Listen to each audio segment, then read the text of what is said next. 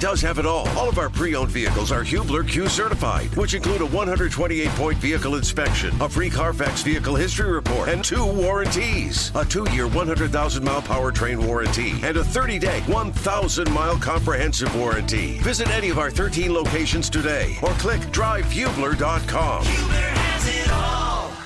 Happy Monday to you here on the Fan Midday Show. Jimmy Cook, James Boyd, Eddie Garrison coming to you from the drivehubler.com studios. Month of May continues to deliver. Alex Palou wins the GMR Grand Prix over the weekend, setting himself up for what he hopes is going to be a very thrilling and achievement-driven May. Already one step towards that goal. Had Game 7 of Celtics 76ers yesterday, even though it didn't quite live up to the hype that you would expect a Game 7 to give you outside of the individual performance by Jason Tatum. And then, of course, the NBA playoffs as a whole. Rewind the clocks back 3 years ago. James, it felt like all the Mickey Mouse comments and the bubble doesn't really matter and doesn't count were at the top of mind throughout the end of the bubble in 2020 into the resumption of the NBA season in 2021, and yet here we are 3 years removed, and the bubble final repeats itself in both sides of the Eastern and Western Conference with LA and Denver and with Boston and Miami. Maybe we weren't wrong when we saw what happened in the bubble in terms of where those franchises were setting their building blocks. The only one you could really argue about is Miami, and we've talked about it. It's a very unique postseason for them to this point, and they've taken advantage of the opportunities in front of them. Yeah, I think it's a bit overblown because the teams are a lot different outside of the stars. The Lakers look completely different, obviously, than they were the last time they were in the Western Conference Finals. But it is funny to just look back at that bubble season, and I'm always been on the side of that season was one of the hardest in NBA history and probably the most even championship because you played in the same gyms. You had the same recovery time because you weren't flying anywhere. You lost all your home game advantages and all those things. And so I thought it was pretty fair to look at the bubble as pure basketball and the best team winning, which was the Lakers at the time. Now, I had a lot of family members who don't agree. They don't like LeBron either, but that's fair. You got to have somebody to hate out there, and I think that makes sports fun. But jokes aside, I thought that what we're seeing here is, in some degree, like what great players are able to do when you're able to just carry your team there.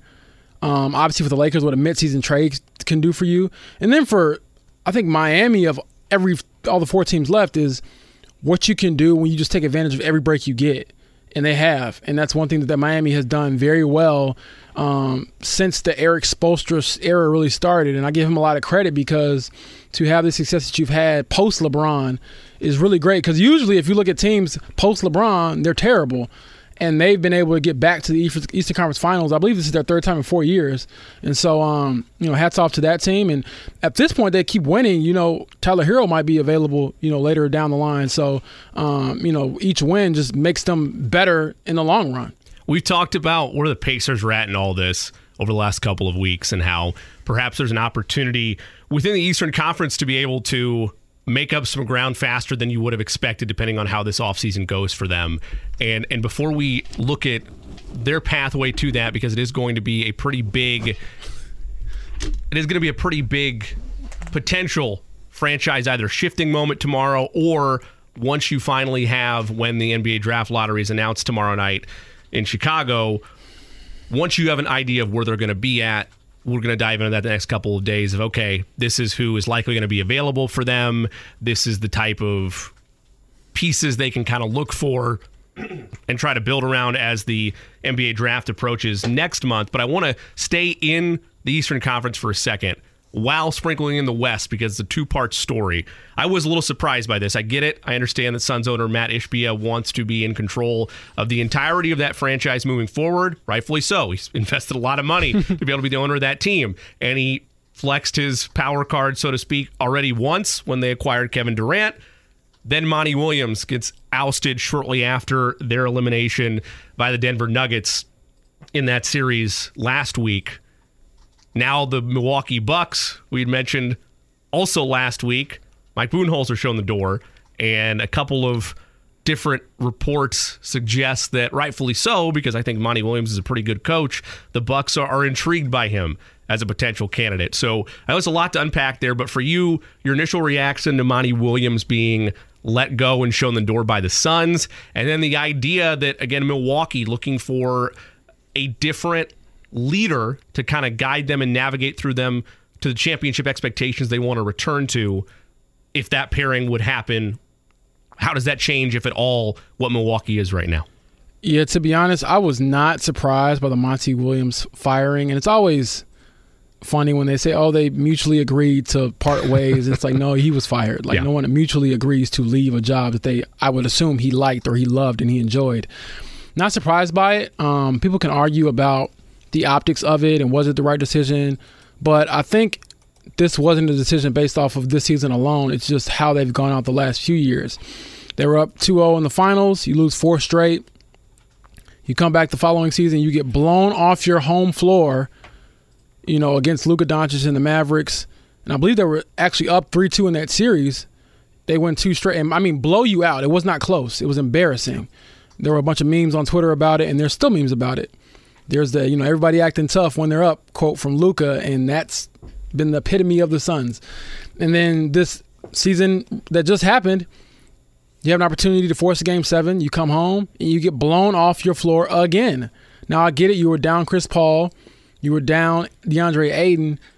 But you still have Kevin Durant and Devin Booker, and you lost by, at one point it was a 30-point game. Never really close.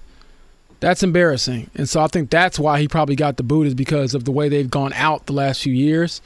And, again, I'm not saying it's fair, but in sports, the coach is always the first thing to go. Yeah. Like when things got rocky with the Colts last season, we all knew, like, okay, at some point, Frank Reich might not be here the next week or whenever it might be, just because that's what happens. And I'm not saying that's the right thing to do every single time. And, sometimes I think those decisions are rushed, but I'm not surprised by it one bit. And I'm not surprised that he's going to get an opportunity somewhere else, potentially Milwaukee, because he has had experience coaching superstars. He's very highly thought of as a human being. Like, Monty Williams is one of the best people in the NBA. And that's just not me saying some, lip service stuff. The guy's been through a lot personally and has very high character. And I think that sometimes it's not about like whether the coach is an X's and O's. Can he execute? Does he know the game? It's like, can you manage egos? Can you just be a new, refreshing voice for a franchise? And sometimes you just need a new look. And as you all know, Jimmy, you've been around sports long enough. Coaches come and go. Like, you very rarely have a Bill Belichick, Greg Popovich type where you just stay forever through every era, every iteration. You're either going to get hired and get an extension, or you're going to get hired, get an extension, and then get fired, because that's just what happens in sports. You brought up Frank Reich, which I think is an interesting comparison. I thought the same thing when the dismissal of Monty Williams occurred, because you've run your course to some extent, would be the argument, right? It's been there for a number of years, and we're not seeing continued growth and improvement top to bottom from this roster. With Reich, I felt like the way the roster was not entirely constructed, but at least what they did at the most important position at quarterback, he had a large say or large voice in those conversations, whether it was Carson Wentz, whether it was Matt Ryan, whether it was Phillip Rivers, obviously varying degrees of a decent run with Rivers, and then we all know what happened with Wentz and Ryan. But there was a point where, okay, he made his voice heard within the front office to make moves happen. And when they don't pan out that way, okay, you deserve to be punished. I bring that back to Monty Williams, and I say, well, a lot of the reason it felt like they had so much struggles this year, and in particular this series against Denver, was they gutted most of their depth to go make that Kevin Durant trade. Not to say that they were as thin as some of the other lower teams within the West, but he's working with what he has. Now, would most coaches say, hey, if you give me Devin Booker and Kevin Durant in my roster, sign me up, I'll take my chances there.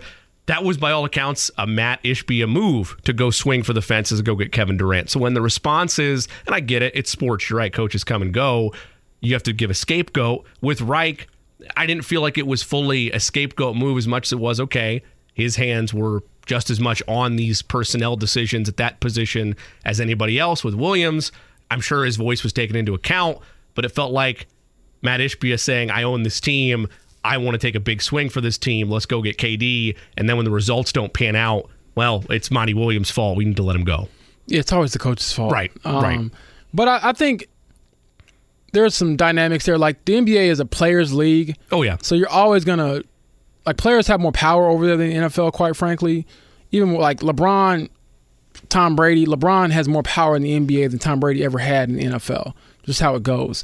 And you also have more sway. Like if a best player in the NBA changes things more than a best player in the NFL just because of how the teams work. There's more variables. I mean, you can have the best quarterback ever, but he can't play offense and defense and block. Mm-hmm. NBA, you got a great player. You got a Giannis, you got a LeBron, you got a Kawhi, you got some of these guys, Steph. They can do all these different things to influence the game. And so I think that when you're looking at a team and you traded for Kevin Durant, you're going to choose Kevin Durant, obviously, over whatever coach because you think you can make it work. But I think what they miscalculated was, they gave away some of their depth, a lot of their depth, actually, that made them as good as they were, which you have to do to get a guy like Kevin Durant. But then Kevin Durant looks like he's declining. Like, that was the worst I've seen him play just from a shooting standpoint. Like, these are shots that he makes.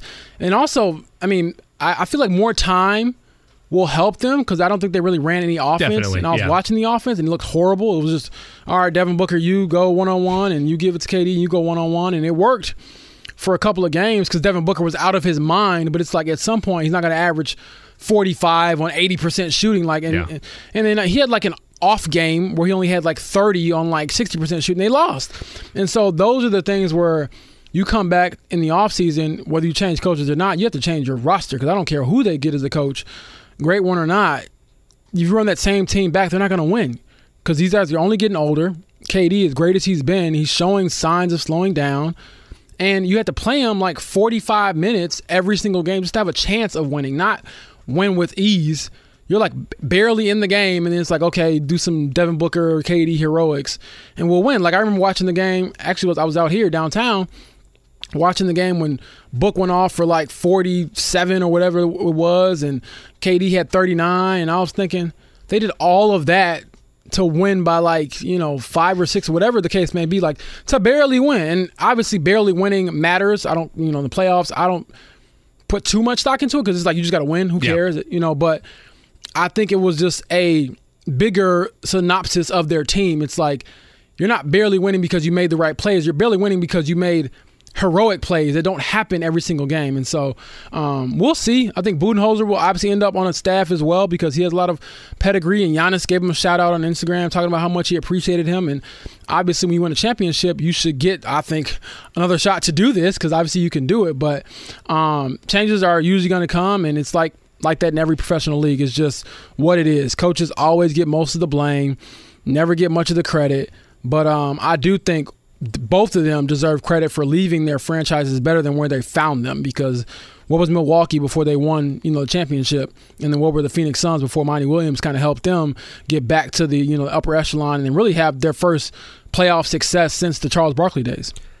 We're going to dive more into the NBA playoffs in the 1 o'clock hour. A lot to discuss. We were banging on the table last week regarding Jason Tatum and need to have a legacy game. I thought it would come Game 6. It came at the end of Game 6, albeit not high volume, but he did wind up with 70 points over those last 2 games. Granted, a large number of that carry came in Game 7, so we'll discuss that as well. We'll discuss what has happened out west now that all of a sudden the Lakers, and if you're an NBA executive for some reason that's tuned in today, you're licking your chops at the idea of a Lakers-Celtics matchup in the NBA Finals. So we'll look at all those potential avenues around 1 o'clock. Mark Jaynes is going to join us at 1:30. The voice of the IndyCar Radio Network. He's going to take us through the GMR Grand Prix and Alex Palou's win there. Stephen Holder, top of the 2 o'clock hour, we'll get his thoughts on the NFL schedule, how things shape up for the Colts. He had a couple good points on Twitter in regards to what Eddie, myself, and James been talking about the strength of schedule. Eddie obviously hammering that home pretty early on throughout this process, and what could be avenues for the Colts to have a strong season, or at least have a strong season with where their projections are. We'll get into that as well. Before we go any further, I do want to, since we didn't have you in here last week, and I know you were chomping at the bit about it because we were talking about the NFL schedule in the release to it, as you're on the beat, as this will be your second year in full swing. Your initial takeaways from the hand the Colts were dealt. We knew about the international game already. I was a little bit surprised about the lack of primetime opportunities. We can take it a number of different angles, but first I just want your initial reaction, James, as a guy that's on the beat, that's going to be making these treks. How do you feel things shaped out for the Colts? Initial thought, I'm sure, is, like JMV said earlier last week, a lot of 1 o'clock starts coming for Indianapolis this fall. Hey, man, I will take it. You don't complain about 1 o'clock starts, and I think their only late game as of right now, and I say late as a joke, is 4:25, the Carolina game. But I thought the most interesting takeaway, beyond when Anthony Richardson's going to start, is they have a division-heavy schedule to start, like they had last year. I believe 4 of the first 6 games are division games, and so that could either be very good for you if you come out hot, or they could be bad for you if you come out and are struggling. And so we'll see, how quickly they're able to acclimate to Shane Steichen, potentially Anthony Richardson. But I wasn't surprised with the lack of primetime games, just because you didn't earn it from last year. When you were in primetime, there were some bad performances, not just losses, just bad ones. I remember the game in down in Dallas that didn't turn out very well. The Thursday night barn, it was just barn burner. It was great. 12-9. I'll never forget it. Overtime win. That team got 4 primetime games. Oh my goodness. That lost that game, by the way. And so, I think I do think this though. Had they come out, and no team would do this when they draft a rookie, it's a bad look. But if they had come out and said Anthony Richardson is going to start for us the entire season, then I do think that the NFL would have done something to squeeze him in, just so everyone who has an opinion and saying he's Lamar or he's Jamarcus Russell to watch and give their takes. And so we'll see if they get flexed into a game later in the season. I don't think so, because at that point it's what would you be at that point? I think flex games are more geared towards people who are more into the playoff picture, playoff developments, those types of matches. If this team wins, this other team's going to lose, they're going to be out, those types of scenarios. So not surprised by it, not really disappointed by it. I think that if anything, it might hurt Colts fans who are not in the Indy area from being able to watch them. But for those here, it's take your kids to a game, get them in bed early, go to school tomorrow. So life is good in that department. We mentioned the primetime games and the lack thereof. There's 2 avenues to get in. I agree with you. They come out and said, Anthony Richardson's going to be the starter right after they drafted him. The Carolina game is very enticing, right? That's on the road in Carolina. It's a potential Frank Reich revenge game. It's Bryce Young versus Anthony Richardson in this hypothetical where they would have done that. And maybe that's a bone they get thrown in primetime. Otherwise, if you're not a team that made the playoffs the year before, or if you're not a team with a real compelling handful of storylines or angles that would draw eyeballs more than the NFL already draws on a normal 1 o'clock, which they do all the time, is you need the analogy that I used last week was it's like when you're trying to get in the club and the bouncer is holding you back, but a buddy of yours, somebody has those ties, knows people, has the connect. You need somebody to get you in, right? Well, there were a handful of matchups for the Colts where that could have happened. The Bengals are one, perhaps, where they just made the AFC Championship game. They made the Super Bowl the year before that. They're a high-powered team. Maybe the Jaguars would have carried you into the club of prime time because they, again, made it to the divisional round last year, have Trevor Lawrence, an ascending star in this league. The Browns, perhaps, if Deshaun Watson is able to get back to his high-level form that he was that year that the Texans made it all the way to the divisional round. So there's only a handful of those friends that could have gotten you into prime time, and with the Jaguars being the Jaguars series being done by week 6, that limits you to maybe 1, maybe 2 options where that could have happened. Yeah, I was just going to say that if you're not going to get the Jacksonville game, and they're kind of like the new kid on the block, the dark horse to make some noise in the AFC, if you can't get that, you're probably not going to get it. And also, even the Lamar Jackson-Baltimore game, because of the ties over the summer, the Colts were the only team that came out and said that they weren't against actually pursuing him. Now, I believed all along that it was going to be a long shot, but they at least didn't shut the door on it. And can you imagine how many – it's going to happen anyways during the 1 o'clock start – how many, if Anthony Richardson can become this guy,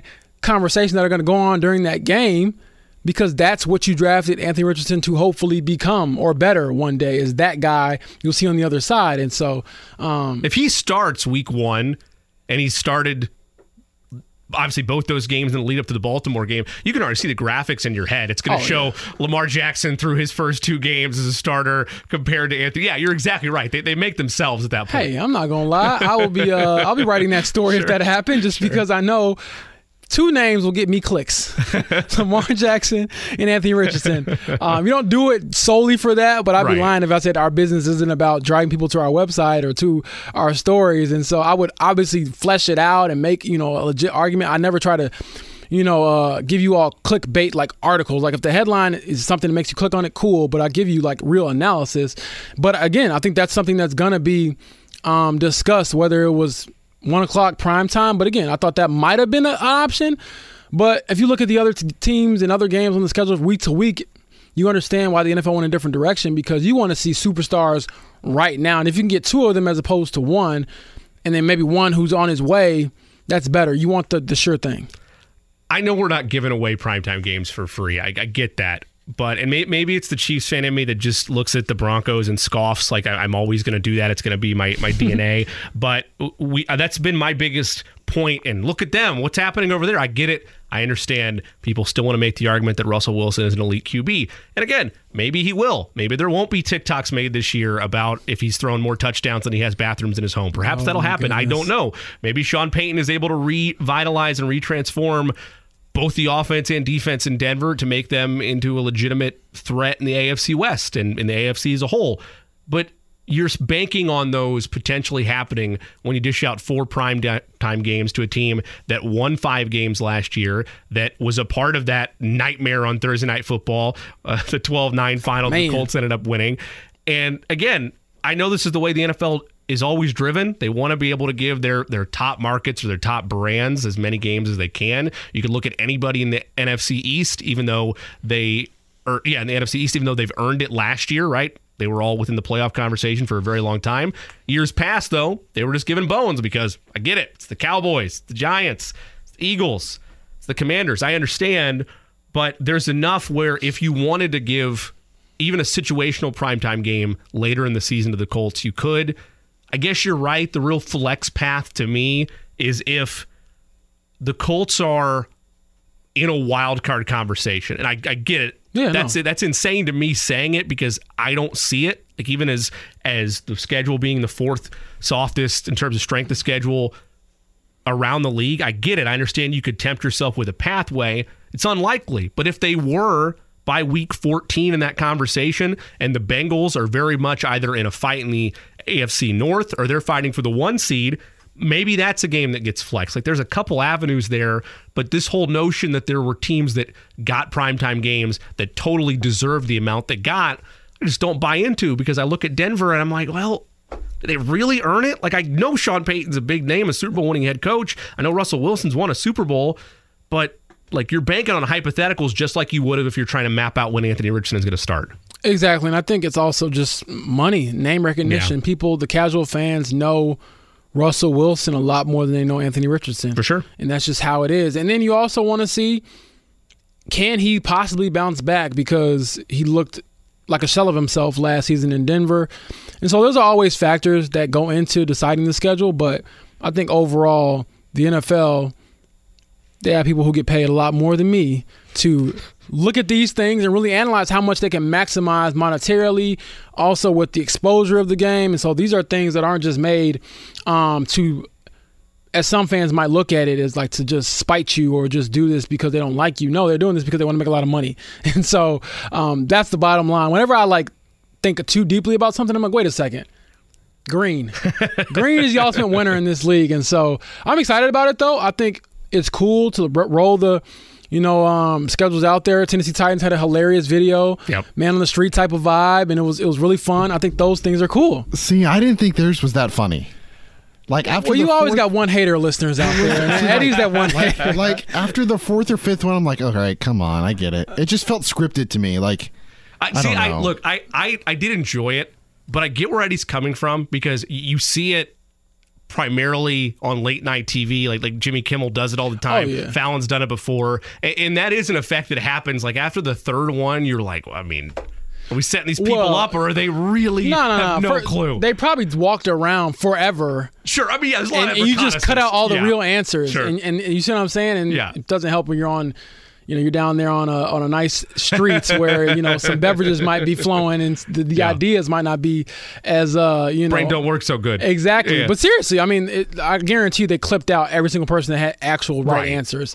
So I get where you're coming from, Eddie, but honestly, the engagement on the video was crazy to me. I didn't think it was going to be that big of a deal, but I thought it was cool. Even the Colts had their own thing with Grove and Buck, eating their way through the schedule, which was a feat in and of itself.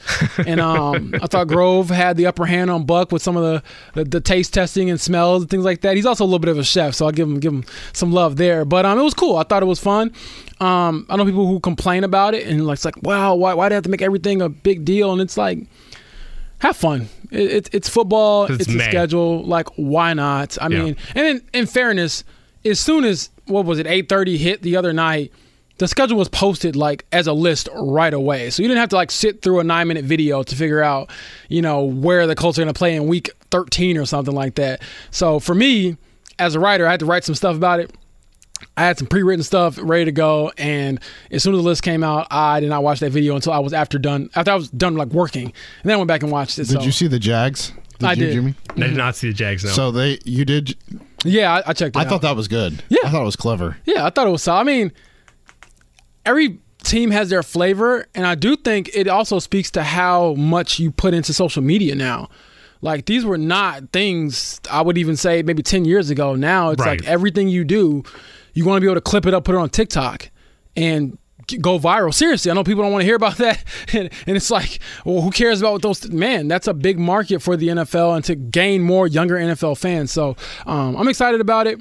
I think it's fun. I'll be going to Germany for the first time in my life. Yeah, I was going to ask you. The obvious answer is, what's your favorite destination or game you're excited about? And then I remembered, it's got to be Germany. So got to be. I mean, Baltimore, Cincinnati, nice. Haven't been there before, but Germany for sure. Wasn't sure I was going to be able to go. Got the green light this morning, so I'm excited to do that.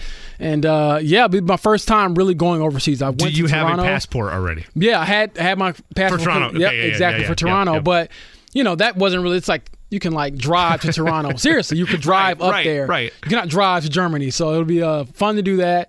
I think I'm gonna leave that Thursday or that Friday actually instead of a usual Saturday because there's no way I can fly on a Saturday and get there on a Sunday. I mean, get there whenever and then wake up and I'll be so jet lagged. So I'll try to get there a day before and get my sleep calibrations right and get ready for the game. And so I'm excited for that. Even we talked to Bernard Ryman last week.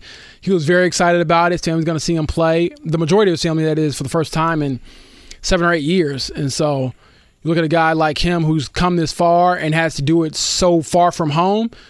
Those moments kind of remind you of what it means to these athletes to have their families watch them play. And so I'm excited for him. He looks like he's going to be, the guy on the offensive line at left tackle. Obviously, there's going to be some competition there, but gained some weight, said he's gotten better over the summer, and I do love his accountability. He never makes any excuses. And so if he can get out there and start at left tackle in front of his family, possibly get a win, that would be pretty cool. It's crazy to think that they haven't seen him play since he was probably $170, and now he's 150 pounds heavier probably. Eddie, he was telling us his family hasn't seen him play outside of his dad and watching online. In person, they haven't seen him since he was playing for his hometown team, and he was on offense back then. Mm-hmm. He was wide receiver. Exactly. And he's yeah, man, I caught a touchdown last time I saw him. Make sure you get that in there. And I was all right. I think Joel Erickson from Indy Star made the joke saying we got to get Shane Steichen to write some plays up for you, at the goal line and get you a big man TD. So again, that's very exciting for them. I think he said it's a 7-8 hour drive. And so he's talking about his grandma. He's I don't know if she wants to fly. And I'm my grandma never wants to fly. So either way, if his grandma can get there, that's exciting. Marcel Dabo is also from Germany on the Colts as well. So you realize just how, global this game is beyond just being quote unquote American football. There's guys all over the world chasing this dream. And that week, I'm sure 2 of them at least will be able to live that dream. A lot to unpack between now and November 12th in the storyline department. Plenty of them already there, as James and Eddie mentioned. We're going to take a quick break here on the Fan Midday Show. When we return, a former Colts quarterback in the news. We'll discuss what it all means on the other side here on the Fan Midday Show. Life is so much more than a diagnosis. It's about sharing time with those you love, hanging with friends who lift you up, and experiencing all those moments that bring you joy. All hits, no skips. Learn more about Kisqali Ribociclib 200 milligrams at KISQALI.com and talk to your doctor to see if Kisqali is right for you. So long live singing to the oldies, jamming out to something new, and everything in between. Jimmy Cook and James Boyd, Eddie Garrison behind the ones and twos on the Fan Midday Show. Was announced earlier today by a post on social media from Matt Ryan, former Colts quarterback, that he decided to head to the studios, CBS Sports Studios, that is. He'll be a analyst on the NFL on CBS Family this fall. Also stressed in that tweet, this is a direct quote from said tweet, P.S., this is not a retirement post, with a little winky face there by Matt Ryan. Of course, being somewhat tongue-in-cheek in that regard is Matt, because, just a small amount of $12 million still on the table for him in terms of where things were at when the Colts let him go back in March.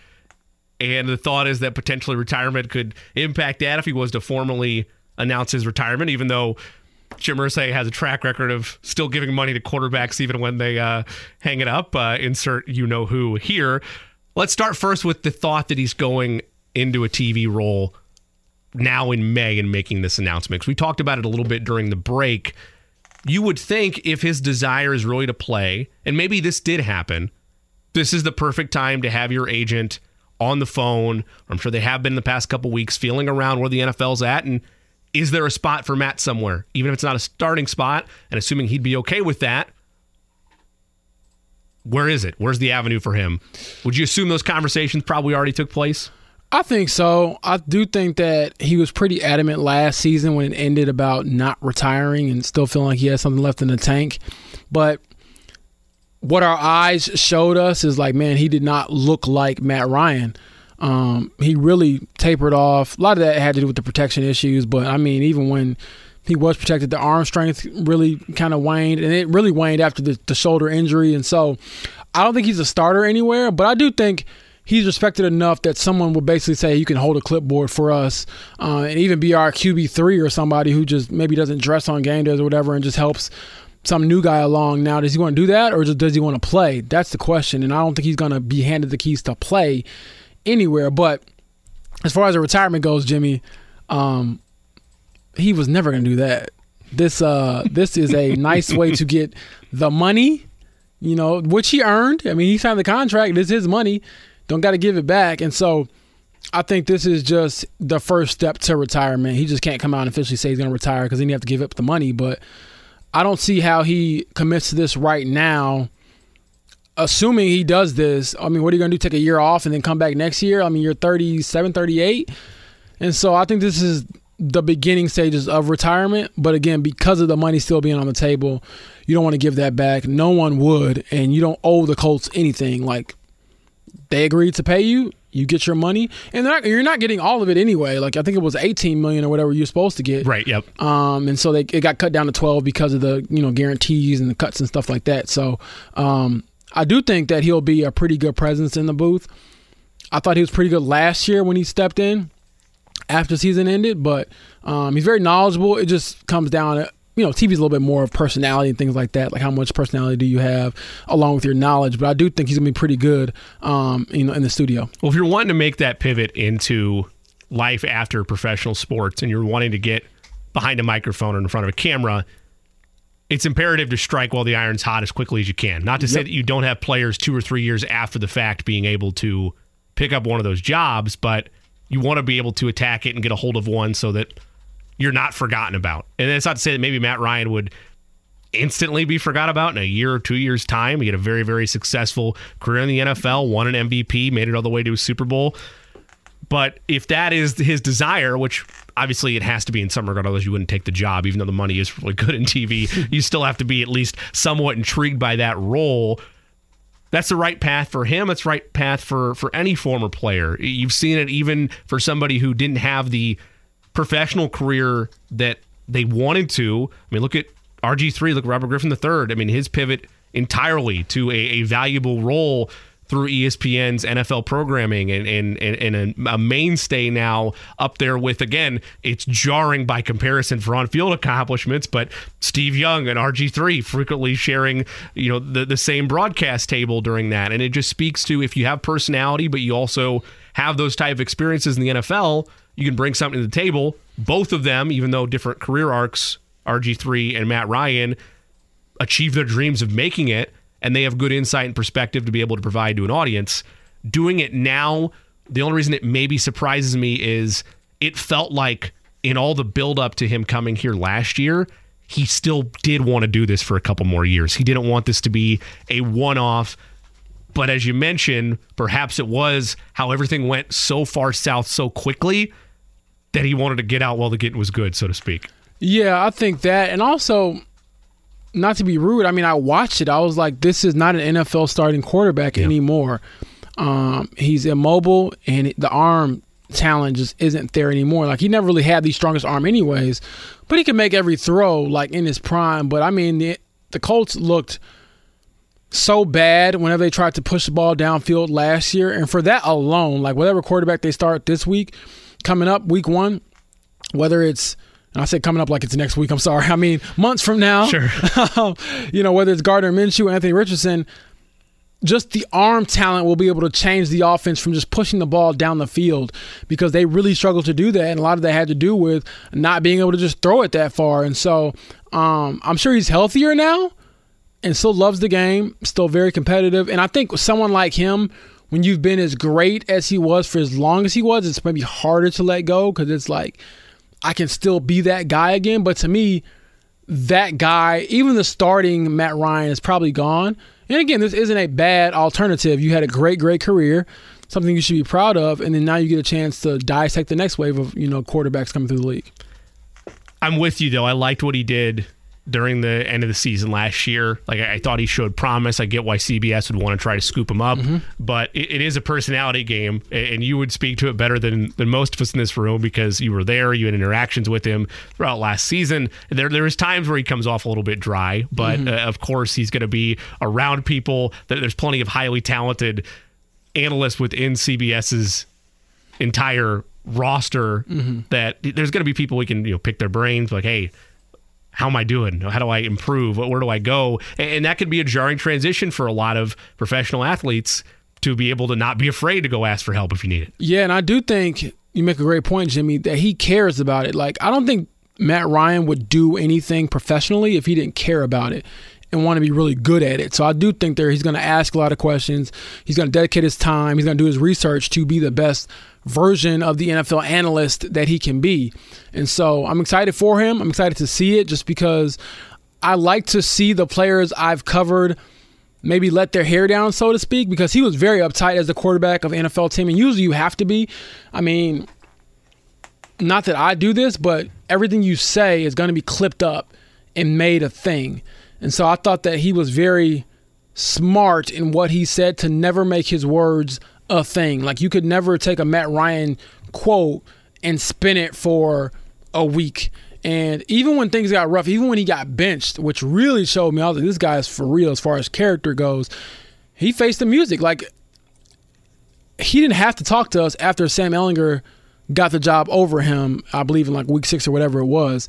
He did not have to talk to us, but he knew that was going to be a story. So I respected the fact that he was like, okay, I'm going to tell it my way, my version, and show you all my character. And so I'm sure conversations went different at home, but he's very, very, very reserved and like tactical. And maybe it'll be better when he is in a space where he can just speak his mind freely, and there isn't like this backlash and, what did you do? Did that affect the team? It doesn't matter now, because now you're just trying to share information with the public, with listeners, with viewers who may not just know the game as much as you do. And we mentioned earlier the amount of power the NBA players have to kind of bring both those worlds full circle. Matt Ryan could have gone the route of Dylan Brooks or Devin Booker. He could have refused post-game opportunities or refused exit interviews. But yeah, and again, that's, I say that half jokingly, because, Matt Ryan would probably never do that. And you probably wouldn't see that across the board in the National Football League. There's always some microphone or some media opportunity and obligation there where it's just not tolerated in the NFL. Yeah, and just to point out, I believe the Bucks didn't do any exit interviews. The Clippers didn't do any exit interviews, and that's like unheard of in the NFL. Like, I could not imagine going through an entire season and you don't talk to the quarterback of your team after it's over, like the team you're covering. That would be pretty insane. So as much as I love the NBA, they can keep that over there. Because, I mean, you cover the Bucks the entire season.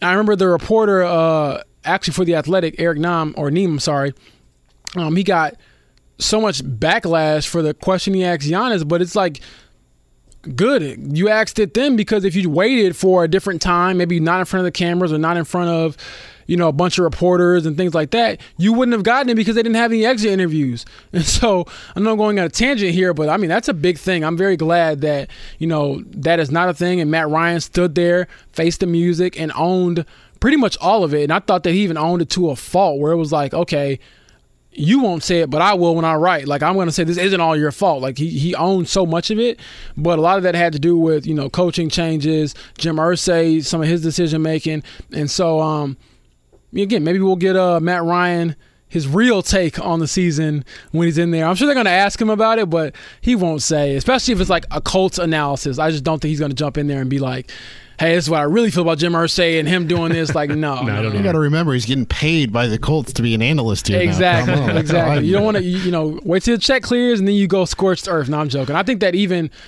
beyond that, he's just not that type. Like, he wouldn't do that. I think he would really try to not do the whole gotcha quotes or criticize players and all that without actually having like analysis to go with it. So that's what I'm excited about, because he is very knowledgeable. And for me, as a reporter, as a fan of the game, the guys I tend to gravitate towards, whether it's football, basketball, whatever, are the ones who are trying to teach me something. You know what I mean? Rather than just tell me this guy's better than this guy or this era is better than this era.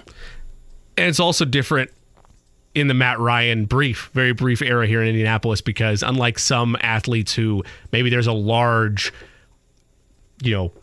chip on your shoulder from how south things went that you want to air your grievances, most of it, I understand that Jim Irsay obviously intervened. I understand that it was a wild tenure down the stretch, which you have Saturday there, but most of it was Matt Ryan didn't perform. Even though, again, you have to include the fact that the offensive line let him down a ton, and we've been very critical, as is everybody, since the season ended on what the offensive line was and what they need to be by week 1 this year. But a lot of that, like you mentioned, was if I'm in that wide receiver room, man, I feel like a massive year from a monetary standpoint could have been displayed for my on-the-field success. Had I had a better quarterback under center, or had the quarterback that I was promised was going to rise to the occasion been that type of guy I was told he was going to be. Yeah, he struggled a lot. And again, I thought it was very fair to move on from him. I don't think that, what he was being paid is what you can pay a backup quarterback in the NFL. And he had a great run. Again, you had a career that many would look at and say is a success. Again, you didn't win it all, but there's a lot of great quarterbacks who haven't. It's very hard to do that. And so I think that the biggest thing for Matt Ryan is to make sure that he's healthy if he is going to come back and play football, and not give up that check. I would never do that. Like, much as I love me both. the team and my teammates, and you got to think of yourself at some point. I know I had a couple fans who were asking me constantly, like, he's going to retire. He's going to do us a solid. Do us a solid? He's probably thinking, like, you guys almost got me killed last year, behind that offensive line. And so the thing that really stood out to me, though, jokes aside, even when the offensive line was poor, was that he really started, like, not stepping into throws and stuff because he was just afraid to get hit. And it's like when you're worried about, getting hit and you're seeing ghosts out there, because there were a couple of throws, I remember in the Denver game especially, it was like, man, like there wasn't any pressure. You just kind of panicked because you thought, this leaky offensive line wasn't going to work, this time. And so if you can move on from that as a player, and then, in his regard, going on to CBS side and possibly with a new team, and then the Colts are going in a new direction, obviously with the new quarterback, a young guy, I'm all for it. I just thought that ran its course. It was a nice, swing. You tried to do something big, but it didn't work out, and now I think that, again, both are better off because of it. We're going to go back to the Colts when we return and go back to what James just mentioned there about the offensive line, because we talk about bad habits forming. Well, they can happen in a veteran quarterback, just like we saw with Matt Ryan in that Denver game, panicking when pressure wasn't there yet and a lack of trust in the offensive line, how important that's going to be regardless of if it's Gardner Minshew or Anthony Richardson under center. We'll discuss that. Some NBA playoff talk at the top of the hour, mixed in as well with a big night potentially for the Pacers tomorrow night in the NBA draft lottery. More to come on the Fan Midday Show, 935-1075 The Fan. Whether it's audiobooks or all-time greatest hits, long live listening to your favorites. Learn more about Kisqali Ribociclib 200 milligrams at KISQALI.com and talk to your doctor to see if Kisqali is right for you. Jimmy Cook and James Boyd in the DriveHuber.com studios on the Fan Midday Show with Eddie Garrison. We're talking a little bit about Matt Ryan heading to CBS this fall, not in a new drama. That would be fun, though, to be able to see Matt Ryan show his acting chops off. But no, he's going to be on the NFL on CBS as a game analyst and studio analyst throughout the 2023 campaign. Joking on social media, that's not a retirement announcement for him. Again, $12 million still at stake for Matt Ryan as the Colts let him go in March and the agreements there with letting him go. But we talked a little bit about where things went south with Matt Ryan, and there were a number of avenues that they did go south by the end of it. Whether it was injuries, whether it was the lack of arm strength from him down the stretch, whether it was the offensive line, which is the key component moving forward into 2023, and is the storyline that, again, I joked about it all the time as a kid, like, oh, the offensive linemen, they never get talked about, and they don't, right, because they do all the dirty work, either side of the ball. More so now, I guess, as you have superstars like Aaron Donald, like Chris Jones. There's been defensive players forever in the trenches that you take down a quarterback, have a game-changing fumble, you'll get your name recognition, but offensive line doesn't happen very often. But for Matt Ryan, it was what was sold to him as this is going to protect you well, way better than Atlanta did, and you're going to thrive. It didn't happen, and even for a quarterback as seasoned as Matt Ryan, bad habits started to form or reform where he didn't trust who was protecting him. Right. When you look at where things are at right now, a lot of, I know, steps between now and week one where you're going to observe and see, okay, is this offensive line really different than they were a year ago? You cannot afford, whether it's Minshew and especially whether or not it's Anthony Richardson, to have a lack of trust amongst those in the trenches and those under center from Jump Street. You just can't have it. No, I think that's the biggest thing for me in deciding if he starts right away is, can you protect him? Can you understand his checks and his protections and things that he has to do to make sure he doesn't get blasted, quite frankly. Now, I know the rookies are able to return to the building today to continue their work with the team, so he's going to be locked into the playbook, into all those things that will make him more prepared as the days go by. And so I think this is a very crucial time for him and the team, because before you get to, more on-field activities and things like that, you want to make sure that he's learning as much as he can. And even if it means you're streaming some of the playbook a little bit, as long as he's able to get those protections down, that's the biggest thing. Make sure the guy knows who he has to, talk to, or making sure that him and Ryan Kelly are on the same page. So when he does get in that game action, he's not running for his life. And then obviously some of that might have to do with, do you go out and upgrade? And if so, where on your offensive line? I think that it goes without saying that Quentin Nelson will be there, Ryan Kelly, Braden Smith. You paid those guys, they'll be there. You paid them big money. And so, Bernard Ryman said he's gotten better over the summer, and that's been echoed by the rest of the team and staff. And so you expect him to take another leap forward. How big of a leap, I don't know, but you don't want to just give him the job with no competition either. And then right guard, like I've been saying for weeks now, you got to look at possibly upgrading that spot. And I don't know if Emo Ekiyor is going to be the guy. He's a Cathedral guy, so I'm sure a lot of Colts fans and Indy area fans would love to see him make that leap, but I will remind them he was undrafted. So it would be a massive, massive ask and a huge jump to go from there all the way to a starting position on the offensive line. And you're tasked with, protecting the guy that is the franchise now. So that's a lot of pressure in that too. So we'll see, but again, I don't care if you throw interceptions, if you throw high or whatever. It's, can you stay healthy enough to stay on the field. Obviously, you want to get better. You don't want to just keep throwing to the other team. But, you deal with that more than him just getting sacked over and over and over again. I've been a big advocate for this, and I think it was overblown a lot last year on the offensive line front, because I think the inability for them to really move the pocket for the quarterback, whether that was Foles or Matt Ryan or Sam Ehlinger last year, that it really hindered that offensive line and made them look worse than what they actually are. So I could see them totally being like a middle of the league, like in that 15 range again, because you have a mobile quarterback, hopefully, and Anthony Richardson starting. Plus, they have to account for his legs now, so they can't really just go straight after the quarterback. They have to try and contain him and keep him in the pocket. So I think there's going to be some improvements along that line, and I think that's a big reason why they struggled last year. Yeah, I remember being in New Jersey, not New York, because the Giants and the Jets are frauds, and they like, why don't you play in New York? This makes no sense. Buffalo's the only real New York football team. There's my rant for this Monday morning. But I remember being there at MetLife and thinking to myself, wow, the Colts are looking at the future with Daniel Jones. And I'm not saying Daniel Jones is a great quarterback or someone you think is going to lead you to a Super Bowl, but he looked so good that day simply because he could run. And so I was thinking to myself, wow, this team that I'm covering is stuck in the past, and this is what they need to get to as far as the future goes. And Eddie makes a great point. Obviously, Anthony Richardson will give you an extra layer of protection, so to speak, because he can avoid certain things.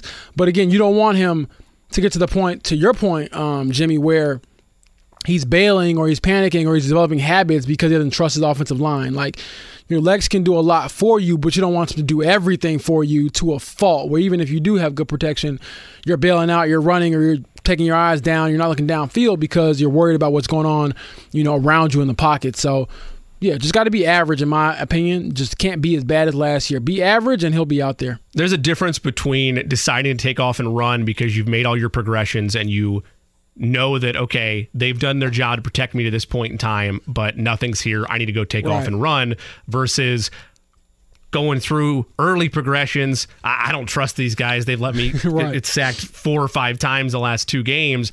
I'm going to take off and run and break that trust that you have to be able to rely on them, because you're going to need to at some point in time, whether it is very, very first start or whether it is simulating down the line of him wanting to get valuable repetition. And that's half of the battle with him, right? Only the 13 starts, the overall just pass attempts are going to continue to be dissected until he eventually gets on the field. But when you have a player that appears to be able to do it all, you want it to be a true choice, not an action of distrust from the offensive line to the quarterback position. James Boyd, Jimmy Cook, Eddie Garrison here on the Fan Midday Show. When we return, we will get James' thoughts on not just the NFL schedule like we talked about earlier, but if it's not week 1, where might be the best place to drop Anthony Richardson into the starting lineup for the Colts? We discussed that a little bit last week, got our perspective, mine and Eddie's, of course. We'll get James as well. And then a look at the NBA playoffs. We had a legacy game. Does it change anything with where these NBA conference finals might take us in the road to the Larry O'Brien Trophy? Fan Midday Show returns on the other side. Life is so much more than a diagnosis. It's about sharing time with those you love, hanging with friends who lift you up, and experiencing all those moments that bring you joy. All hits, no skips. Learn more about Kisqali Ribociclib 200 milligrams at KISQALI.com and talk to your doctor to see if Kisqali is right for you. So long live singing to the oldies, jamming out to something new, and everything in between. Welcome back to the Fan Midday Show here from the DriveHuber.com studios with James Boyd. I am Jimmy Cook. Last week, we had all kinds of trivia. The questions will be back all week long, but this time the prize pack is not Carb Day, and it's not Qualls. It's the whole kit and caboodle. That's right. It's a pair of tickets to the 107th running of the Indianapolis 500, Sunday, May 28th at IMS. And I'm not ashamed to admit my struggles in terms of finding high-quality, high-level trivia questions. But we're not going to give it away. But let's just say James Boyd has supplied the trivia question today, and he's already, as Eddie eloquently put it, come up with better trivia questions than I have, and we've been doing trivia for the last 2 weeks. So I tip the cap, I bend the knee, so to speak, to you out of the chute, coming out of there with a high-level trivia question. Look, That's at 1:45, by the way. Give us a call then, 317-239-1070, right after our conversation with Mark Jaynes. Look, the internet is an amazing place. You can find a lot of things on the internet. I know this as a college student. I didn't always think for myself, so Google came through clutch, very, very clutch today, so I'm excited about that. Easy-ish question, but I think it's something just tough enough to make it a good trivia It's question. a Monday. Got to start off easy, and as we get later in the week, it Okay, gets a now I little feel more like we're challenging. giving some cushions there because I've had some Monday easy questions, and But the yours have reply come was on not. like Thursday and Friday. All right, that's fair. That's fair. So we'll have that for you again, 1:45. Give us a call, 317-239-1070, and we'll have trivia with a pair of tickets to the 107th running of the Indy 500 on the line. That'll be after our conversation again with Mark Jaynes, who will recap the GMR Grand Prix that saw Alex Palou take the checkered flag in a dominating fashion throughout that race. We'll dive into that with Mark coming up at the bottom of this hour. But we promised you some Anthony Richardson start talk. We promised you some NBA playoffs. We'll start with the NBA and leave the good stuff of the reckless speculation with Anthony Richardson on the second half of this segment, because anytime you have all the big varying holidays, right? Whether it's around Father's Day with the NBA Finals at play, or whether it's Mother's Day where you're getting very close to the really pinnacle of those last two series before a champion is crowned, which, by the way, shout out to all the moms out there that celebrated Mother's Day yesterday. I love that across the sports world, you're able to see some flashes of that, whether it's giveaways, whether it's, the pink hats on display at times in some of the MLB parks around. So you're obviously having those festivities celebrating mom yesterday, but also it's natural, at least I'll speak to this as the sports fan. I can't help it, but at least try to get the TV on at some point, see what's going on. And of course, we had a Game 7 yesterday between the Philadelphia 76ers and the Boston Celtics. Two teams that had varying levels of, are you going to take this series or are you going to actually give it away over the course of 7 games? Mm-hmm. We mentioned it last week. I wanted a legacy game from Jason Tatum in Game 6. I needed him to rise to the occasion. I needed 35-plus points, maybe even go for 40. Didn't happen that way, but he did pretty much carry the load in the fourth quarter to force a Game 7. And then yesterday, he broke that timeless, never-to-be-broken record that was just set a couple of weeks ago by Steph Curry. Gets 51 points in Game 7. That was tied at halftime. It was tied. And Boston said, yeah, no, we're good. We're going to let Jason Tatum carry us to the next round. Your takeaways from the series as a whole, and is the chatter done from Tatum? Because there were a lot of detractors at times, myself included. Even though I wasn't as negative as most, I just wanted to see him do it, and he absolutely did it yesterday. Yeah, I don't think that the detractors or the chatter is over at all, honestly. I think that he's got a lot of it off of his back right now. He deserves a ton of credit. You can't score 51 in a Game 7 and not be looked at as one of the best basketball players in the world. However, I think he has to do this like in the finals. Not saying 50, but you got to show up in the finals. And even if you don't win it, you got to show up more than you did last year. I thought, he had some big performances last year. He had the 46-point game or whatever it was last year. They were down 3-2 to the Bucks to get him to a Game 7 and eventually win it and goes on to the finals. And I thought that, when he got to the finals, the lights looked too bright. And he honestly was terrible in the finals last year. I believe there was a stretch there where Steph Curry was averaging more points than his shooting percentage from the field. Steph was 34 point something. He was shooting 34.1, or it was 34.3 for Steph. And I remember thinking that is a horrible stat to say out loud. And I thought that he got exposed. I thought that it was really showed that there's levels to this, and he wasn't at that level. Now, is he there now? I don't know, but I do think that his mental fortitude should be commended because he was awful in 90% of Game 6, and then the fourth quarter comes, the last few minutes, and he just took over.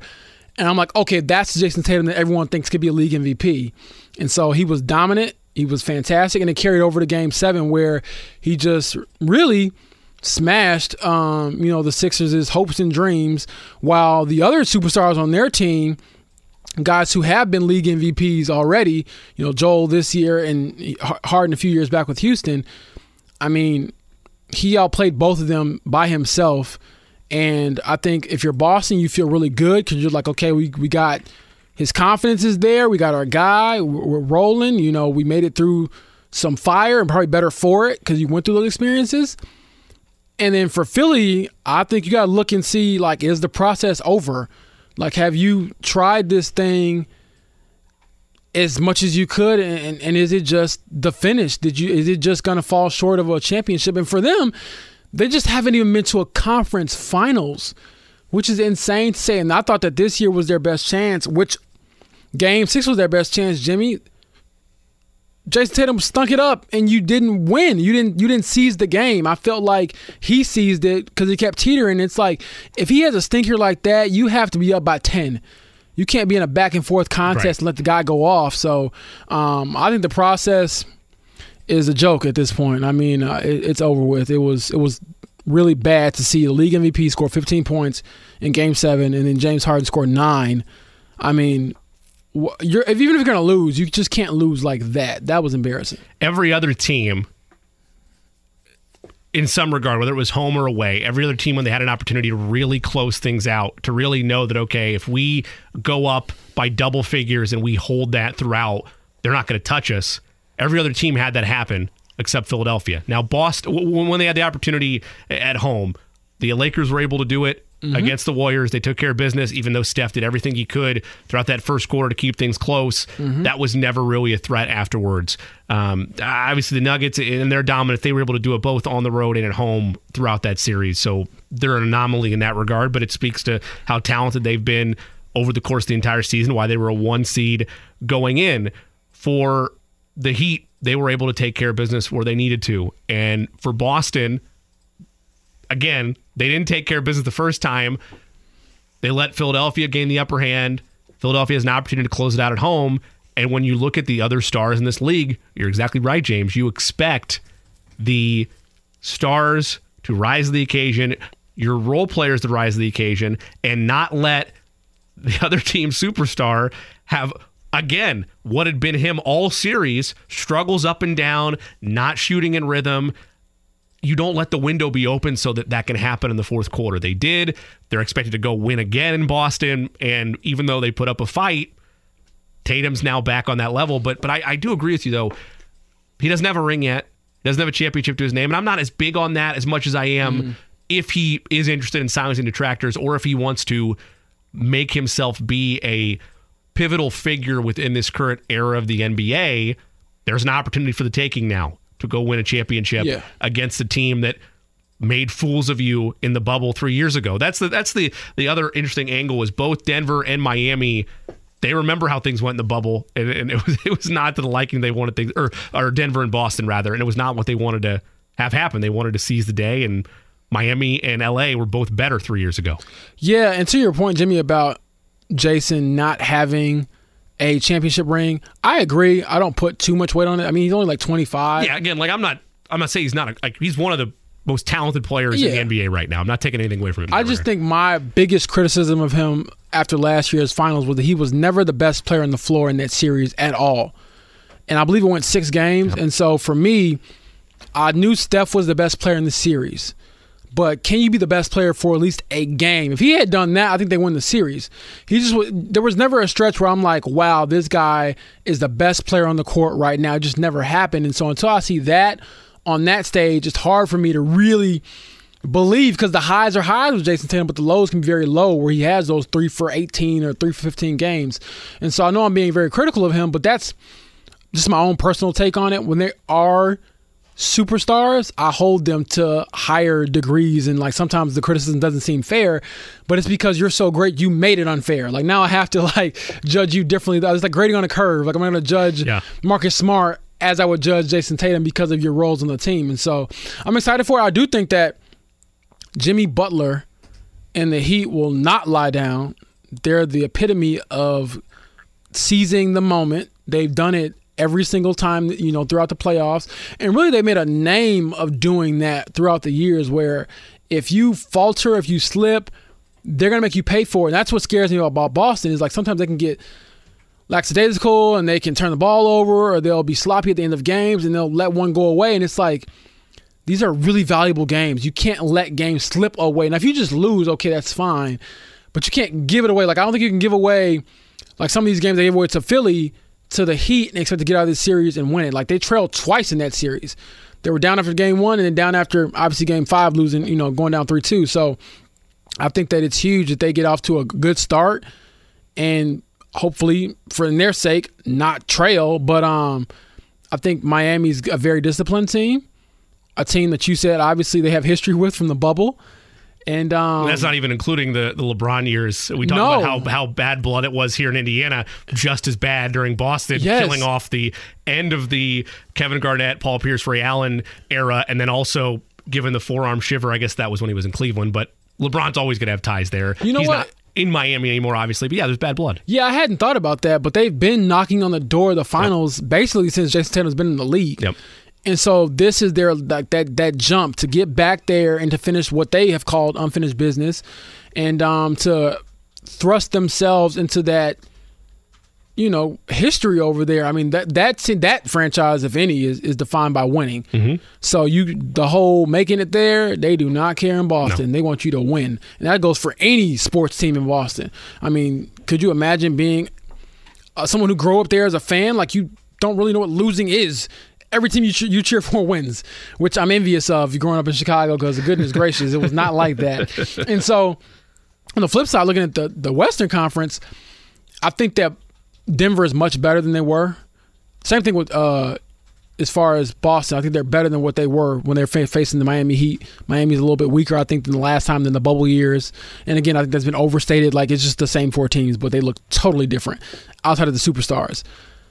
I think that Denver's a lot better this time around. I think Jokic is a lot better. I think that he's the best player arguably in the league.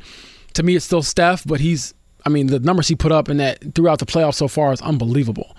And the efficiency is also very scary. Like he does not miss in the paint. And he also doesn't dunk it. Like I don't know if you know, he just shoots a bunch of floaters. Yeah. He has the best floater of anybody in the NBA. Touch. Yep. And he's a big man. I'm like, why are you shooting floaters? But he never misses. And so I think that they're better equipped for giving the Lakers some go. I think the key for the Lakers is, can the role players still step up? I think their bench is probably better than the Denver's bench. And to me, it's like if you can get an Austin Reeves game, a Rui Hachimura game, to get you one win or another win in the series, and your top dogs get you the other 2. Maybe they get out of it, but I'm excited about that series because I think that the best player is on Denver, but perhaps the best team is the Lakers because of the depth of their roster. And to me, the key is Jamal Murray. Jamal Murray is another one who fluctuates. Sometimes he looks like he's, the best shooting guard in the world some nights. Like seriously, like in the bubble, he's putting up 50-point games and he was balling out. And even this series, this playoff series and the run they're on, leading up to this series, he's played very well in some games where you're like, man, this guy is really good. And then there's also games where I'm like, he is awful. Like, what am I watching? You can't make a shot. And so I think that Jokic will always be there. He's going to always score and assist and be productive. But Jamal Murray can't have those games like he had against the Suns and other, teams where he's 3 for whatever or 2 for whatever, and you can't make any shots because they're going to make you pay for it. So, that's where I'm like, it's like a toss-up for me. Jokic is so great, but I trust LeBron and AD to maybe be a little more even keel, especially with the way AD's played down the stretch as of late, to Jamal Murray. So we'll see. You talk about best player on the floor. Anthony Davis was the best player on the floor in the bubble. He was. I'm not saying LeBron was obviously significantly better than he was this year in terms of not dealing with injuries, and the struggles haven't been there, but he at times ran circles around Jokic. Again, that's 3 years' time, 2.5 years' time since, again, COVID, everything. That was a bubble series that was played in the fall, so it has a little bit of a different element to it, of course, on a number of different levels. But, I mean, if that's where everything shifts for me. The role players are going to matter. I agree with you. I think they're deeper as LA. But if Anthony Davis, he really can't afford to have the ups and downs that have been present throughout this run to this point. He can't. I mean, Jimmy, if he does not come out, and at least he's not going to stop Jokic, but he has to make it hard on him, and he has to come back at him. Like, you cannot – I get it. Like, you want him to have the 5 blocks and to alter all these shots, but you got to come back and give your team 20 and 10 minimally, I think, every game, 20 and 10. Like, you might not be able to put up the 30 and 20 you had against Memphis because, I mean, who would against Jokic? He's going to grab some of those rebounds himself. But you got to be able to go back at him, and I think that's what usually is the key for great players is – can you make it hard for them, and can you make them work on the other end? Like, you can't just let Jokic sit back and do a bunch of nothing on defense and conserve his energy. You got to be able to go at him, get him in foul trouble, and vice versa. So I'm looking forward to that matchup, and I think that there is a lot of angst there for Anthony Davis because there's still that narrative of him being injury prone or soft or, up and down. Some of that, as far as the inconsistencies, is his fault because it's like, dude, what are you doing? You have all this talent, and sometimes we don't even know where you are. And so we'll see. I think this is, if any series is going to get your attention, it's this series against that guy who I believe is the best big man in the game. There's storylines galore. For Denver, it's trying to prove everybody wrong that we deserve to be talked about, even though we might not be the flashiest or sexiest team out there. We've been the 1 seed for most of the season. Mm-hmm. We deserve the spot we're at. We deserve some respect, and they're going to earn that if they go through LA and they end up defeating Miami or Boston. Like that will be a crowning achievement for Denver, and they will have earned every ounce of praise they get following that. For the Lakers, all of a sudden, a 5th championship for LeBron James is back on the table, something that was not in the cards when they started 2-10. For Miami, Eric Spoelstra gets criticized a ton, I think unfairly so, for, he's really just a standalone guy there that's sitting back, kicking his feet up during the Big Three era. Yeah. And is he really a staple? Like you mentioned earlier, coaches that you can set it and forget it that are there for years and years doesn't happen around the NBA, doesn't happen around the NFL very often. Spoelstra has stood the test of time in Miami. One of those, yeah. And then, of course, for Boston, much like LA, they both have the most championships in NBA history. It's been, for them, which feels like an eternity, 15 years since their last NBA title. And again, I don't like being as often in the knee-jerk reaction to this is the way things are, set in stone. There's no room for gray area. It's either you win or you lose. There's so much more conversations to be had, but at the end of the day, legacies will change depending on how these next couple of weeks go. Maybe not for LeBron, but for Anthony Davis, they could. For Jokic, they certainly could. He has the MVP accolades, but he wants to deliver a title to Denver. For Boston, no doubt about that. Tatum is right there in the ranks of Paul Pierce and other greats that have in the Celtics history. I'm not going to name everybody. Kevin McHale, I'm not going to go through Bill Russell because that's one title. You need more before you're in that realm, right? Yeah. You do, but that's where he suddenly becomes. He's remembered forever in Boston. And in Miami, Jimmy Butler was a superstar without a home for a really long time. And he's built something that he's proud of, that he loves in Miami. And they were close 3 years ago to taking out the Lakers and having another shocking upset like they are doing right now as an 8 seed. I'll make this argument. I think that out of the superstars or star players that are left playing, Jokic, AD, LeBron, Jason Tatum, Jaylen Brown, Jimmy Butler, of all of them, I think has the most to gain by winning a championship. I think he has to be looked at in a different light because he hasn't had the perennial success as some of these other guys as far as all-star selections, all-NBA selections. But I think it validates who he is as a player and the jump he's able to make every year in the postseason. If he leads into a championship and wins a finals MVP, for a franchise whose finals MVPs are Dwayne Wade and LeBron James, that puts you in some pretty rarefied air. And so I think that of all players, and also he's aging too, right? Jimmy Butler isn't the youngest guy anymore. He doesn't have, 10 more years to keep playing. But if he can get a championship at this stage of his career, to your point, after being sort of a journeyman, the outcast, the player that was deemed for so long unable to work with other stars, if he can make it work there. He's viewed as a cancer. That was the rep that was around him, unfairly so. But if he can flip that and show people no, it wasn't a cancer. It was, I was willing to win at all costs, and I did it with this group of players who, we talk about stars. He does, of all the supporting cast that are left, his is the weakest. They were 8 seeds, so obviously that kind of makes sense. But if he can get them to the finals and win it, with his number 2 is Bam Adebayo, I have to look at Jimmy totally different than I have throughout his career because that would be a huge statement towards him, his legacy, and what I think he has to gain, again, the most out of all these players. You think this is the series where Tyler Hero's absence is felt, or are we beyond that at this point? I think so. I do think so, because I think that Boston is the best defensive team in the league when they're locked in. They have the bodies to throw at Jimmy Butler, and the way to counter that is more spacing. When you don't have the spacing, it's harder to get into the crevices, it's harder to get your shot off, it's harder to go one-on-one, it's harder to win those battles when you can throw Jason Tatum at him, you can throw Jaylen Brown at him, you can throw Malcolm Brogdon, you can throw Derek White, who I believe is one of the best guard defenders in the league. He's a little bit shorter, but again, they have so many bodies. You got Robert Williams at the rim, got Al Horford walling up at the rim. Like, these are guys. Marcus Smart, I hadn't even named him.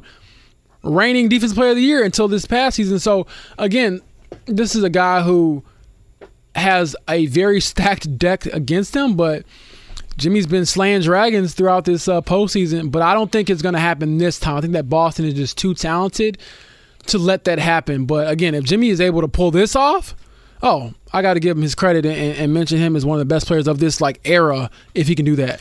Well, Boston has to learn from Milwaukee, and they have to learn from themselves, because Milwaukee messed around a little bit early on in that series with maybe Giannis really couldn't go, but you gambled with where Miami was at. It's fine. We're good. We're going to be able to still close the series out.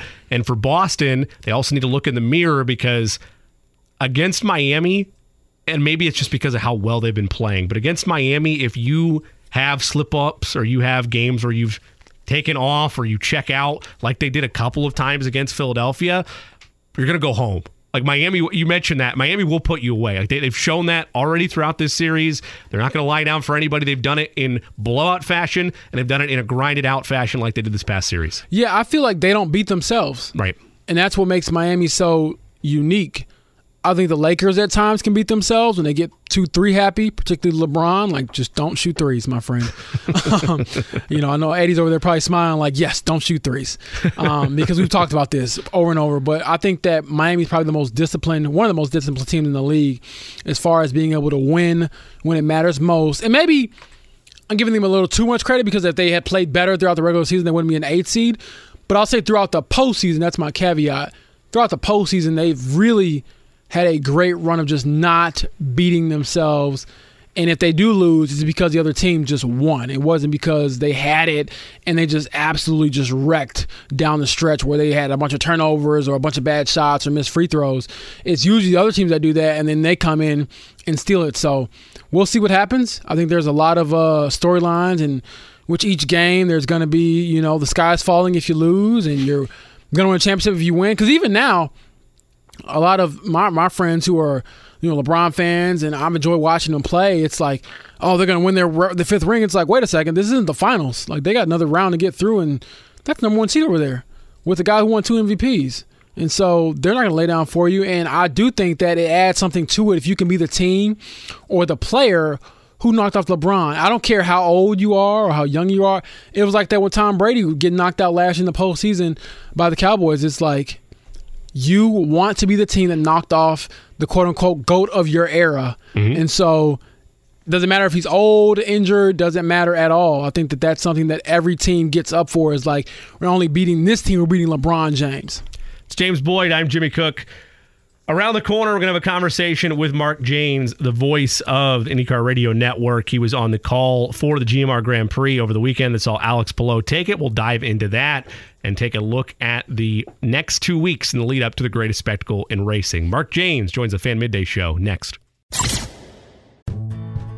Life is so much more than a diagnosis. It's about sharing time with those you love, hanging with friends who lift you up, and experiencing all those moments that bring you joy.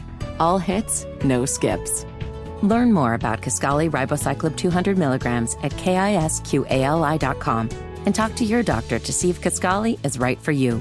So long live singing to the oldies, jamming out to something new, and everything in between. Fan Midday Show, Jimmy Cook and James Boyd. Nice enough to make some time with us throughout the week. We'll have James in here in studio. You can find his work on The Athletic as one of the many Colts beat writers, doing a great job throughout the year keeping you covered on all things Colts. We shift, though, to the Indianapolis Motor Speedway. a legend in his own right, the great Mark Jaynes of the IndyCar Radio Network, nice enough to take some time with us. Mark, appreciate you making all the time for us this weekend. Obviously, you and I had a conversation on Indiana Sports Talk, and good to have you here now on the main airwaves here on The Fan. I liken it to for all the drivers, right, it's still a delicious entree. But if you're a race fan, it is a delightful, high-dollar appetizer at a 5-star restaurant when you look at the Grand Prix and then the lead-up to the greatest spectacle in racing. And we got delivered one of those high-dollar level appetizers or entrees over the weekend with a runaway domination from Alex Palou. Yeah, I think for sure. And happy Monday, guys. Happy to be with you. Thanks for the invite as always. But, I think that, there are those that will always pine for the return to the quote-unquote month of May with 2 weekends of qualifying and everything that goes along with that. But I think what I saw, and then I think the facts bear it out in terms of sales, that attendance was up for the weekend. That I think that shows a tremendous commitment on the part of Penske Entertainment and one of the hardest working men in show business, the IMS president, Doug Bowles. Mm-hmm. And, I looked out of our broadcast booth at Turn 4 and saw that Turn 4 grandstand packed about as much as I've ever seen it packed in quite some time for that event. And, what I thought was cool in the time that I had the opportunity to walk around over the course of the weekend is, given the price point for a general admission ticket and all that they have done to enhance the viewing points from the infield with the expanded and extended viewing mounts where you go onto the road course, so the addition of video boards and, the ever-expanding fan zone and all of that. I think as much as anything, you want to set the tone for the month with a good event. But I think as much as anything, that event is becoming key to introducing a whole new generation of fans to not only the Indianapolis Motor Speedway, but also the NTT IndyCar Series. And, Alex Palou was as dominant there as he was at Laguna Seca last year. And I just think the kid is a star on the rise. And, of course, no one knows for sure what his future holds, given where he'll be in 2024. But I, for one, hope he stays put in the NTT IndyCar Series because, as I think I posted on social media, I think he is absolutely everything you would want in an ambassador for your sport. Yeah, Mark, I was going to chime in there and kind of piggyback off what you said. What do you think Alex does for that next generation of fans, people who want to look at him and be like him, and just the excitement he brings to the sport? Well, I think, he's this generation's Elio, and I know Elio is still, very much a part of the NTT IndyCar Series. And I'm not saying that drivers have one persona on camera and another persona off. But I think if there are any that are absolutely, totally, and completely genuine, that I think he fits into that category. I think what you see is what you get. And, guys, I'm telling you, with that mess that unfolded last year with his contract and his future with him and Ganassi and Errol McLaren, we have media bullpen opportunities to kick off a weekend. And he was always willing to be a part of those. Any question that anybody asked him about it, he didn't shy away from it. He didn't go onto the hauler and shut the doors and hide. He stood there and took it like a man. And, he stayed, in contention for a championship throughout the course of the entire season and fell a little bit short. And I, for one, as neutral as we're supposed to be, became if not a fan, then certainly someone that has a tremendous amount of respect for his ability to focus on the task at hand and not allow things on the outside, especially things that he couldn't necessarily control, serve as a distraction. And I think that speaks well of it. But he's very personable, very likable. I think as a driver, he has the respect of everyone in the paddock. I've never really heard anybody complain about him or be concerned about him or not like the way he drives. And, I just think that he's the real deal and he's the total package. And if he sticks around this series for very long, I think more championships will come. And you'd like to think that given his recent success at the Indianapolis 500 and the team he's driving for this year, he'll be a contender for a win, especially now that he knows what he didn't know, which resulted in his runner-up finish to Elio Castro-Neves a couple of years ago when Elio won his fourth. The voice of the IndyCar Series, Mark Jaynes. Nice enough to make some time with us here on the Fan Midday Show. Mark, with Alex Palou and his team at Chip Ganassi Racing deciding to go with the red Firestone alternates to start the race, how much of that helped set the stage for this win, but also that first and only caution that allowed him to get a little bit of extra juice out of those tires?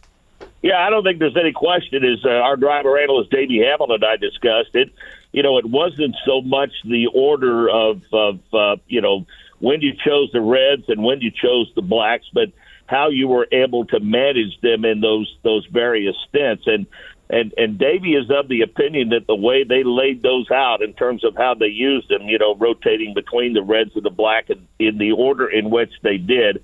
I'm sorry, Kara Kristalik would prefer me to say primary and alternates. We'll call them primaries and alternates, but everybody knows what we mean. But Davey's of the opinion that, imitation is the sincerest form of flattery. And, a lot of people might emulate that when they get back here a little bit later on in the year with that NASCAR IndyCar doubleheader weekend. I mean, I think what it does, guys, is it gives you a little insight, and for the novice, it tells you how much this is a team sport. I mean, what they were able to do, I think, is akin to putting a game plan together with football with an offensive coordinator. I mean, you go in with a plan, and you hope you're able to execute it. You hope your quarterback's able to carry that out, your offensive line and defensive line and all that stuff. And, in a defensive game plan, I think it is indeed a team sport. I don't know that people view it as that as much, but, there have been times when the wrong call to come on and just the timing of what lap you come in has cost guys an opportunity for a win. And let's keep in mind, 5 different winners through 5 races. And so for all intents and purposes, it looks like this season is shaping up very much like last, in which the season champion won but one race during the year, but he was pretty consistent in terms of his podium finishes and his ability to grab pole. And I think that's very much what we're looking at this year, even though we've now reached the point where we're going to put the championship discussion on hold for a couple of weeks and get back to that when we go to Detroit. So, Mark, I've been living in Indy for about a year and a half now. Haven't made it to the Indy 500, hoping to go for the first time this year. What can someone like me, who's still relatively new to the sport, new to the city, expect that weekend? Well, I think you're going to be blown away. I think the earlier you can get there, the better. And I recommend that because it's just absolutely awesome to watch that place come to life. I mean, if you get in there, 6 o'clock, 6:30, and you see the place relatively empty, and then watch it come to life, and then kind of settle back in your seat about the time that the pre-race festivities and everything get going around 10 o'clock in the morning or so. You could literally feel throughout your entire body the energy build. Oh, wow. And the history and the tradition of the pre-race festivities and the order in which they're done, it's a very, very humbling set of ceremonies. There's a tinge of patriotism in it for sure, and respect and admiration for those who have paid the ultimate sacrifice for our country. And then all of a sudden we shift our focus back to the greatest race in the world, and the command to start engines gives you a level of anticipation that if you're experiencing it for the first time, I'd be anxious to talk to you afterwards to see how that felt. And then that opening lap is a combination of man, machine, power, and chaos, which is unlike anything that you've ever seen. So, and I think the only thing that will be stronger than your desire to see it the first time will be the desire to see it again and again and again. Mark, for Alex Palou, he's going to attempt to do what one other driver's ever done, which is sweep the month of May. Simon Pagenaud doing that in 2019. I know everybody says this, right? It's just like any other sport. What are you supposed to say about your car? But Alex Palou talked a lot in post-race about how they felt like they had the fast car, the right car all week. I know there's so much that goes into it, and luck factors in as well. But just how difficult of a feat is that to not only win the 500, as we well know, but complete this sweep? Well, I think it's difficult in this day and age, as we just discussed about the championship. I mean, I think it's difficult to win at Barber. It's difficult to win at Long Beach, at Worldwide Technology Raceway, Iowa Speedway, or anywhere. I mean, you're looking at this past weekend. We had 27 cars in that field, and Davey and I discussed this too. I mean, out of those 27, there were over 20 cars in that field that you really felt like that had a legitimate shot to win the race. And I mean, think about that. I mean, there's no other form of motorsports in the world. I don't care what anybody says. There is no other form of motorsports in the world that you can say that about. This is the one and only that is definitely true. And the fact that we've had 5 different winners, I think, reaffirms that. But it is, it's difficult, so difficult to win the Indianapolis 500, and you could ask anybody who won it how hard it is, because, again, much like I just said about your first experience of the 500, Tony Kanaan and all have said it. The only thing stronger than a desire to win that race is the desire to win it again. And, it's like I've talked to Davey about. Davey was a 2-time series runner-up in the old IRL days, and Davey can tell you exactly when and where he lost both of those championships. And go back to last year, I think Scott Dixon will tell you where his opportunity won his second went away. And all of those drivers, while they certainly remember the ones that they won, they could also tell you the very close calls they had that could have led to them getting, in some cases their first win, or in some cases their second. Or Takuma Sato, for one. If things go differently in his dust-up with Dario, does he have 3 wins now? So there's probably no other event in the world where ifs and buts are more applicable than that one, and that's all part of the wonderful tapestry that makes it the greatest spectacle in racing. He is the legend, Mark Jaynes. Nice to take some time with us here on The Fan. It's the busiest time of the year. I know there's no days off in sports, but especially for you, Mark, we appreciate your time as always, and looking forward to following along throughout the month. Guys, keep up the great work you do all throughout the year, but especially this month. I mean, you give people a lot of tremendous access and really connect them to the greatest spectacle in racing. You guys are the mothership for our radio network, and we're proud of that long association for sure. Thank you.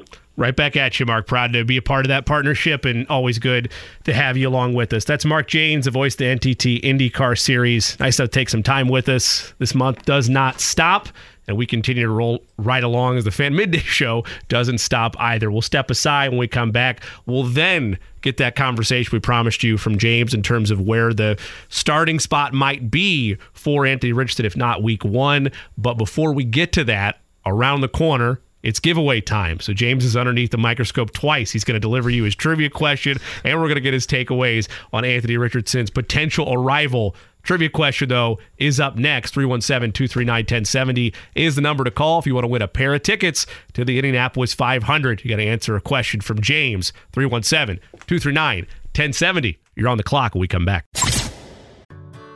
Whether it's audiobooks or all-time greatest hits, long live listening to your favorites. Learn more about Kisqali Ribociclib 200 milligrams at KISQALI.com and talk to your doctor to see if Kisqali is right for you. If you haven't called in yet, you're late to the party for a chance to win a pair of tickets to the Indianapolis 500. 317-239-1070 is the number to call. Already have a good, healthy line in front of you, but you never know. Perhaps a curveball or two might be felt with our trivia question today. Jimmy Cook, James Boyd, and Eddie Garrison here on the Fan Midday Show. James, I've already announced that because I know the question, I know the answer. This is way tougher than anything I've done non-Star Wars division. But Eddie said it's a great starter question. So for those of you on hold, fret not. It's a good balance, I would say, in terms of the quality of the question. You excited? You ready to deliver? You feel like you're hosting Who Wants to Be a Millionaire? Actually, I feel very confident about my question. So the question is, who is the oldest Indy 500 winner? All right, let's start top to bottom. Let's go Dennis. He was first in line. Dennis. Hello. Did you hear the question or need James to give it to you again? Yeah, I am going to go with Johnny Rutherford. No, sir. It's a good guess, but no. Hang tight, though. We might circle back around to you depending on if you get another opportunity. Now, Mark, I think that we're going to have to say you just got to yodel instead for these. I'm just kidding. We appreciate you being a good sport last week, vying for that other prize package for Qualls and Carb Day. 500 tickets now on the line. Same question. Who is the oldest Indy 500 winner? Al Unser Sr. Way to go, Mark. Boom. Well done. Redemption for you. The Yodels were worth it in the end. I was not a part of that. He needs to celebrate with the yodel. Mark, I do not agree with them bullying you. Appreciate you, Mark. Thank you so much. Hang tight. Eddie's going to gather some information from you so we can get those tickets to you. Again, that's a pair of tickets to the 107th running of the Indianapolis 500. We are well within the home stretch. Sunday, May 28th, just coming up. It's not this weekend, but next weekend will be the greatest spectacle in racing. Mark is going. If you'd like an opportunity to go, we're going to have a pair of tickets given away every day this week here on the Fan Midday Show. If you miss out on these opportunities like Matt and Dennis that called in, and we want you to call in the rest of the week, obviously, but if you want an opportunity and don't want to wait until the next trivia contest here on the Fan Midday Show, you can go to 1075thefan.com and go to our contest page. There's an opportunity to enter to win a pair there online as well. Well done. Good for you. You honored the legacy of game show host before you very well, I thought. There you go. I mean, I thought, after the first guy did not get it, I was like, okay, it's hard enough. Not too easy. Get a little drama in there because it wasn't the first guy to get it right. But, fun. And I guess I learned something new today myself because I didn't know that answer to that question until 15 minutes ago.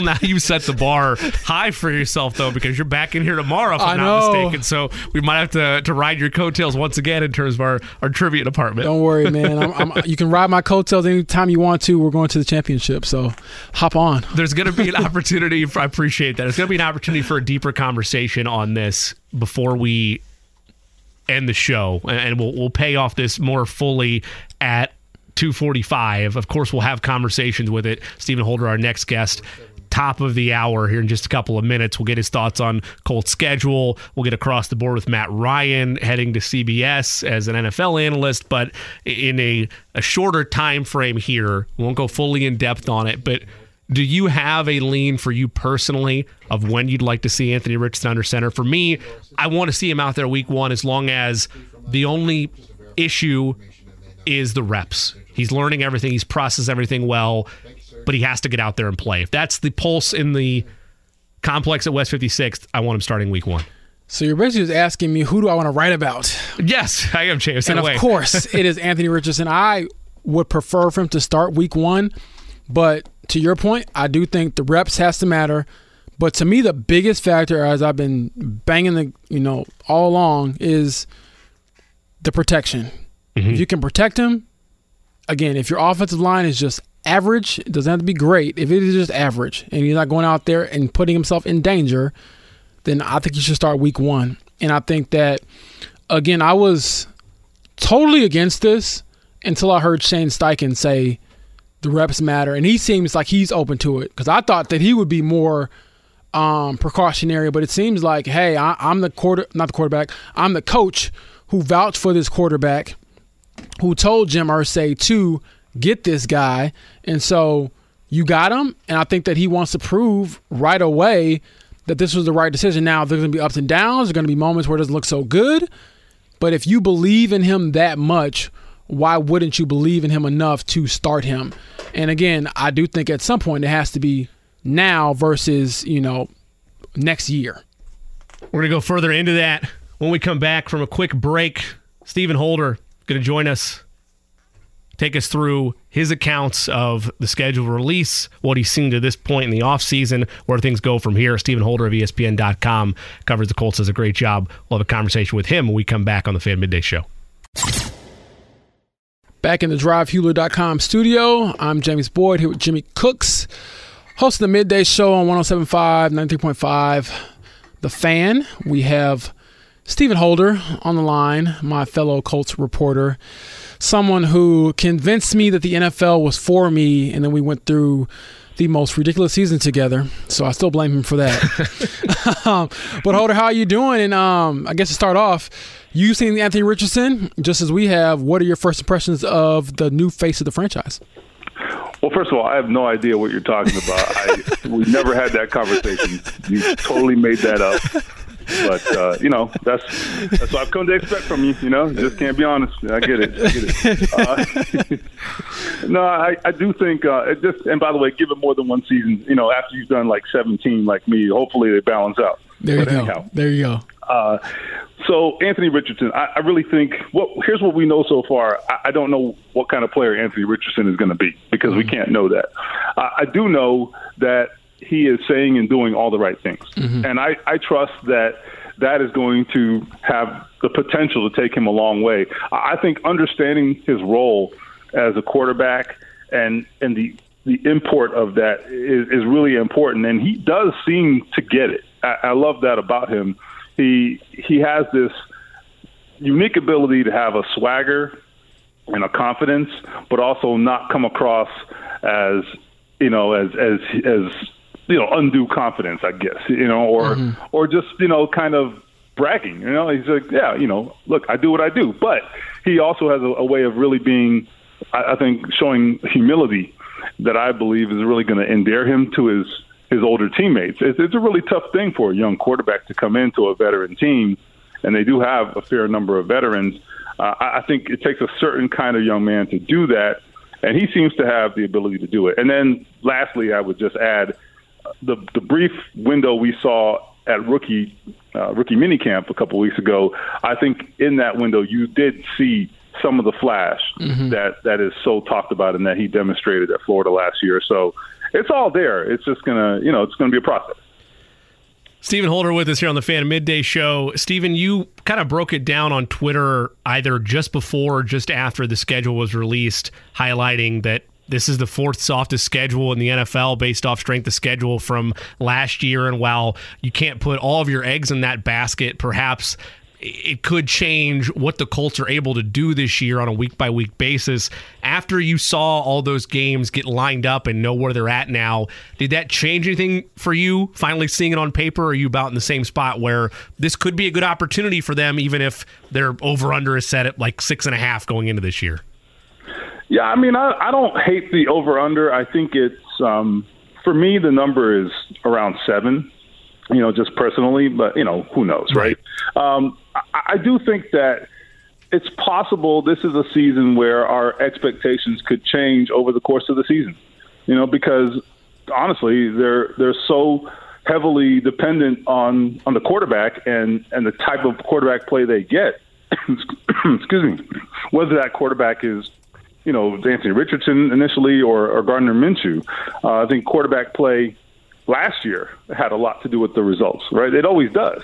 And so in a positive or negative fashion. So, I mean, we know that. And so I think if the quarterback play is better than anticipated, and you can't have high expectations for a rookie, you have to have modest expectations, but sometimes they surprise you.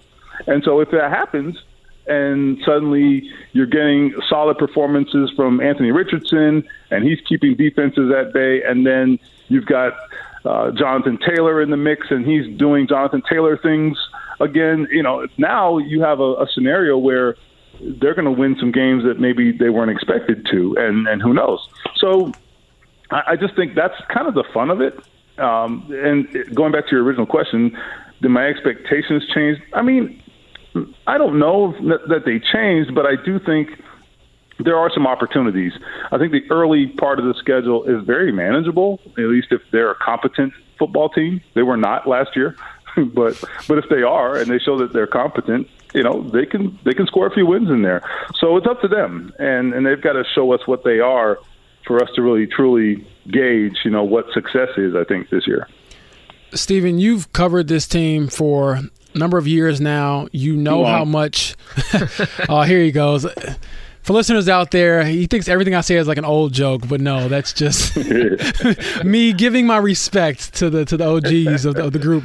But Jim Irsay has loved his quarterbacks. That position means more to him, than anything. And so for him to get a new one in there, a rookie one, which is what he's wanted all along, how much do you think Anthony Richardson means to him going forward as he tries to reconfigure this franchise? Anthony Richardson represents hope, and while that's something usually the fans latch onto, I've always said, Jim Irsay is himself a huge fan. Look, he gets it, and he's more invested than the rest of us because, he's literally invested.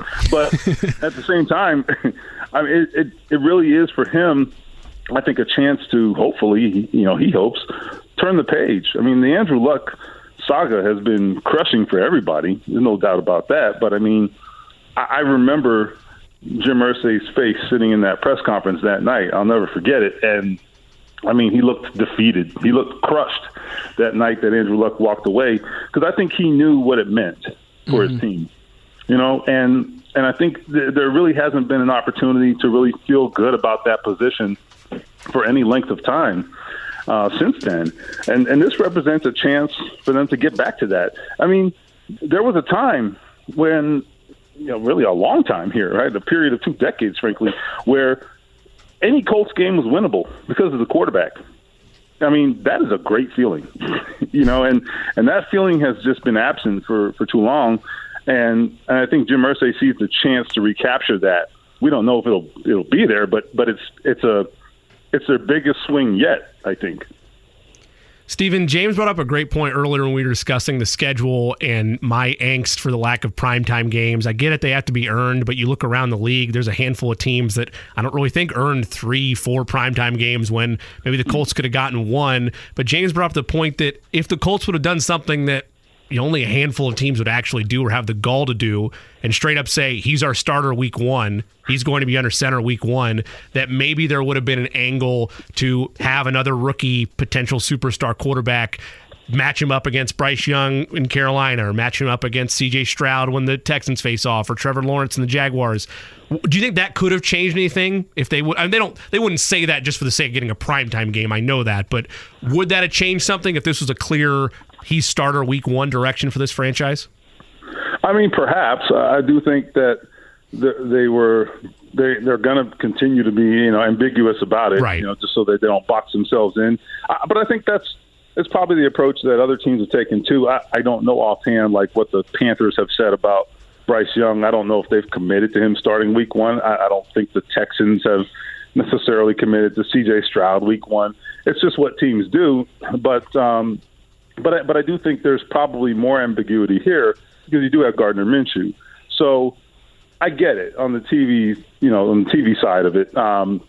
It may have made a difference. I mean, if there was no Gardner Minshew, if it was Anthony Richardson and Sam Ehlinger, I think we would be having a much clearer conversation, right? And not to slight Sam Ehlinger, but I think at the end of the day, he doesn't trump the potential of Anthony Richardson. Anthony Richardson would start if that was his competition.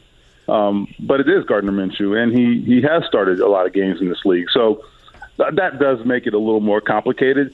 The other thing I would say is that they definitely are starting to loosen up the flex scheduling policies, and I think you're going to see more of that going forward. And so they'll have some opportunities. It really boils down to whether they get hot and whether the quarterback becomes a storyline and someone people want to see. Then that could matter. I would say that Anthony Richardson, I know the fantasy people out there are very invested in him and very interested in what it looks like for him, and that sometimes can get you some eyeballs too. So we'll see how that goes. I'm just picturing Shane Steichen bringing up fantasy to him in a press conference and him just looking like, we do not care at all. Yeah, I'll leave that question for you. I'm going to ask questions that actually get answered. Let's hope. But again, Stephen, when it comes to the rest of this draft class, there's some pieces there with Josh Downs, Juju Brents. How do you think those two offensively and defensively can maybe step in and potentially have a say-so or an impact quicker than Anthony Richardson can? Yeah, I think that's a good point. I think, it's possible both those guys could be in the lineup day one. I think if not likely, definitely the strong possibility. And I think that they have a chance to have real impact right out the gate. I like those picks. I like this draft overall. I mean, ask me again in 3 years, but I think right now, all we can go by is just, first impressions. I do like that there was a very clear approach. They went for high-end athletes, and I think you're always trying to do that, but they really prioritized that. but I think they also got guys who can play in those instances as well. I mean, with the two players you just mentioned, I mean, they might be really good athletes and have high athletic scores, but they also are really proven, So it's not like they're just some guys who just went to the combine and put up a bunch of numbers. Like, these guys have done it. I mean, they're very experienced players, and they have performed at a high level on big stages. So I don't think you're really – I think sometimes this draft class has kind of gotten painted as just a class where it's like, they just went for a bunch of athletes, but that sells some of these guys short, I think. These are guys who are productive players, and they're going to be counting on them in some cases pretty early on. Stephen Holder with us of ESPN.com, covers the Colts, does a great job there here on the Fan Midday Show. Stephen, it was pretty clear from Gardner Minshew's comments that, at least when he was initially signed, that he was ready to work, he was ready to battle whatever it took, but he also understood that this is a weird transition year for the Colts, or at least it could be.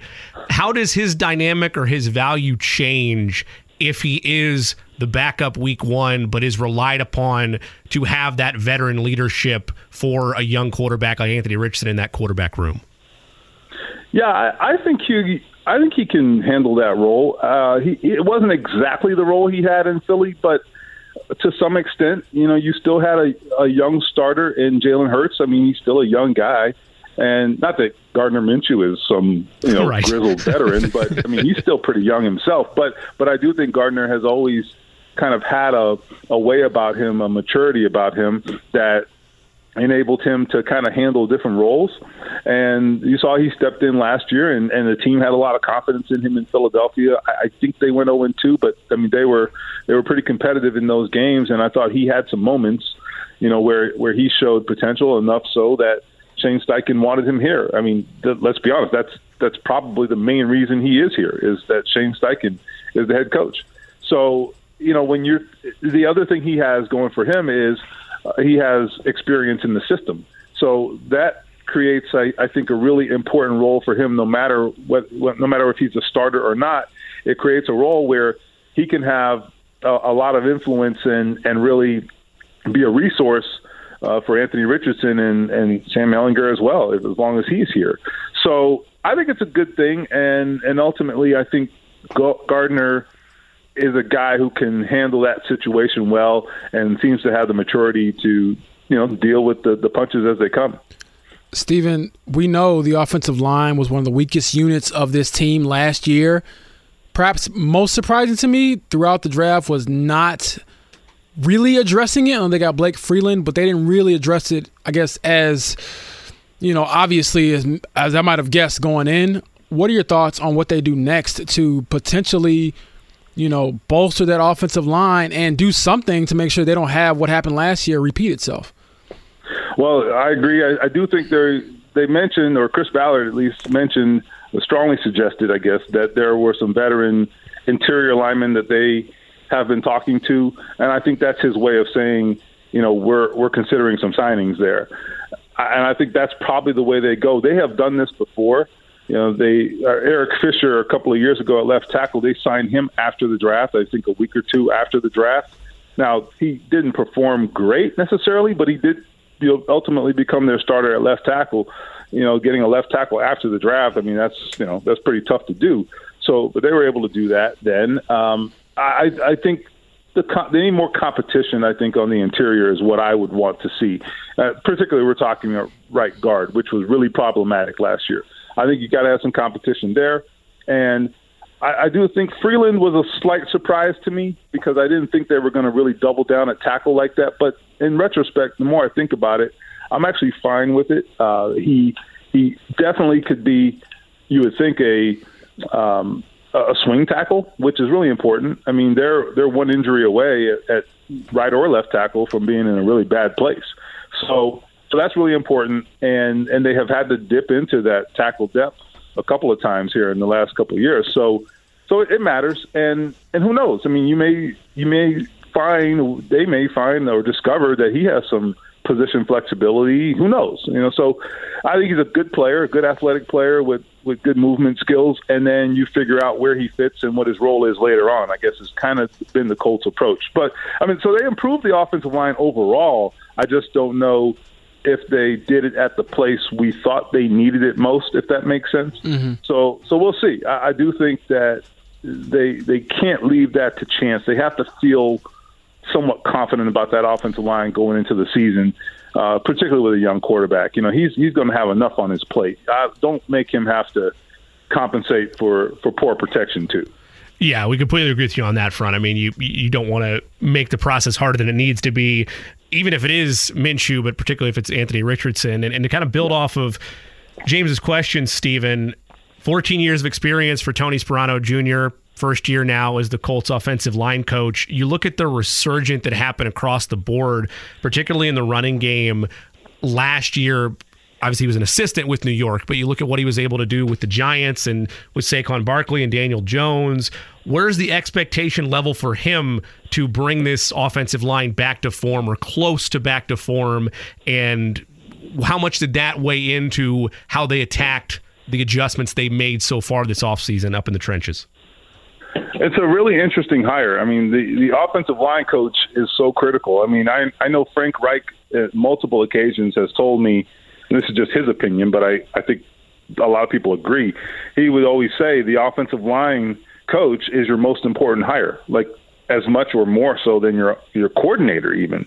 So he just thought that position and the job of that particular coach, teaching technique and with all the above the neck stuff that they have to deal with at that position, he just thought it was so critical to have an excellent teacher at that spot.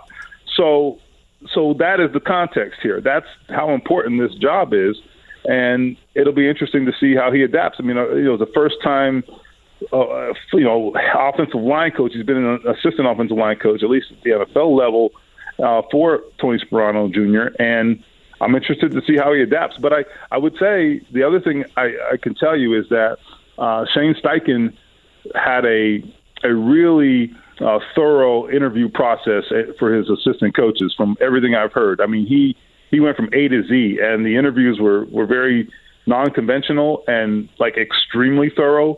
And so he must have seen something. And everything I've been told is that, he put these guys through the ringer in these interviews.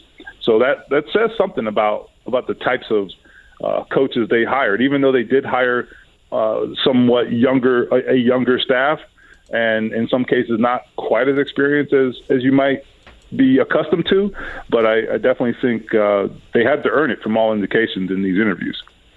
Stephen, the other thing I want to touch on is Germany. Do you have any food recommendations for your boy? Because when we go on the road, the joke, Jimmy, is that I don't eat what everyone else eats, because if I can't pronounce it, which I can't pronounce anything in Germany when I get there. So will you be my chaperone and help me, expand my horizons? Yeah, I think let's start with a TripAdvisor account, okay? So sign up and do your research. I've not been to Germany, so we're going to learn this together. Hey, let's do it. I have no idea. So we got a few months, and I think we got time to figure this out. And let's go for it. I mean, look, I'm open to anything for the most part. So we'll see. We'll see. Let's broaden your horizons, Jaynes. I think we can do it. Will Anthony Richardson be the quarterback in Germany, do you think, in week 10? I say yes. All right. I hope so. Yeah, I mean. If not, what are we doing? Yeah. What? Like, I mean, unless Gardner Minshew is the second coming of Patrick Mahomes, and he has not been for the past 4 years. So unless that's the case, and he just goes on a tear, then by all means, go for it. But short of that, no. If you're losing with Gardner Minshew, you can lose with you can lose with Anthony Richardson. And the added bonus of him, developing in the meantime. So that's my take on that. So we'll see how it goes. Maybe Minshew will surprise people. We'll see. Last thing on my front, Stephen, I want to give you an opportunity as the Miami native, and I do agree with you. He's probably one of the most undervalued coaches in the NBA. Summarize what Eric Spoelstra, Jimmy Butler, and company are doing down there. Oh, man, it's look, I'll tell you, I covered the Heat for 4 years in a previous life, and so I'm familiar with that organization. And I will tell you, it's a culture. It really is a culture. And everybody talks about having culture, and it's easy to say that. They live it, and they have proven it time and time again. And it's been handed down from, guys like Alonzo Mourning to Udonis Haslem, and it really all started with Pat Riley, frankly. And I love it. I think it just really is a testament to the importance of culture and committing to things like hard work and defense. Real quickly, I do remember, this isn't about Spoelstra, but I remember when Pat Riley was coach, they had this really unique grading system where they would, before the real emergence of analytics that we see today, they had their own grading system. I never got the details of it, but apparently it was so hard, and they graded guys at a ridiculous level. But the whole point behind that was, to engender more effort from guys, and it's like, we don't care what other teams ask of you. Here, we ask more. And so that's always been a part of their culture, and Spoelstra was raised under that. And I tell you, he has a great touch when it comes to getting the most out of guys. I mean, we've seen that in no better example than Jimmy Butler emerging finally in his career and blossoming. So anyway, I don't know if they're going to win, but they overachieve year in and year out, and there's a reason for that. It's going to be fun to see what they're able to do against Boston. Always fun to get a chance to talk with you, Steven. Thanks so much for making some time for us. All right, guys, anytime. Steven Holder of ESPN.com covers the Colts. Does a great job on that front, and seemed like he was willing to take you under his wing for that Germany trip. But I don't know if you read between the lines like I did. It seemed like he told you to prepare yourself first with that TripAdvisor account, and then maybe there'll be a larger roundtable discussion for you two of how you're going to map out your dominance over there in Germany. Look, I was trying to see if ESPN.com, with their worldwide leader in sports. A Mickey Mouse pass, perhaps? Yeah, I was just trying to see if he got a +1 and, help your boy out. But, no, Holder's great, and that's what we call him. So it was weird calling him Steven over and over again. We call him Holder, but he's great. He was a big help to me when I first got the Colts job, and a big help to me now, and it'll be fun to go overseas and travel. And that's one of the things I do appreciate about the beat is when you leave, you're not going by yourself. I did a lot of road trips by myself on the Pacers beat. Loved it still, but it is more fun when you got some buddies with you to kind of recap and make the memories together. He is right, though, and I get it. I understand they're a team that are still met with vitriol across these airways. I understand, but you could say what you want about Eric Spoelstra. He continues to have teams, and I know that with every great era and any of the names that you list that have made 7 or more conference finals appearances, every name on that list, Phil Jackson, Pat Riley, Greg Popovich, Eric Spoelstra, that's the list, have had great talent around them. In some cases, they've helped carry and get the most out of lesser talent. You could argue that with this Miami team, right? They've dealt with injuries, they've dealt with adversity. They still have a superstar like Jimmy Butler, but it is so much about culture.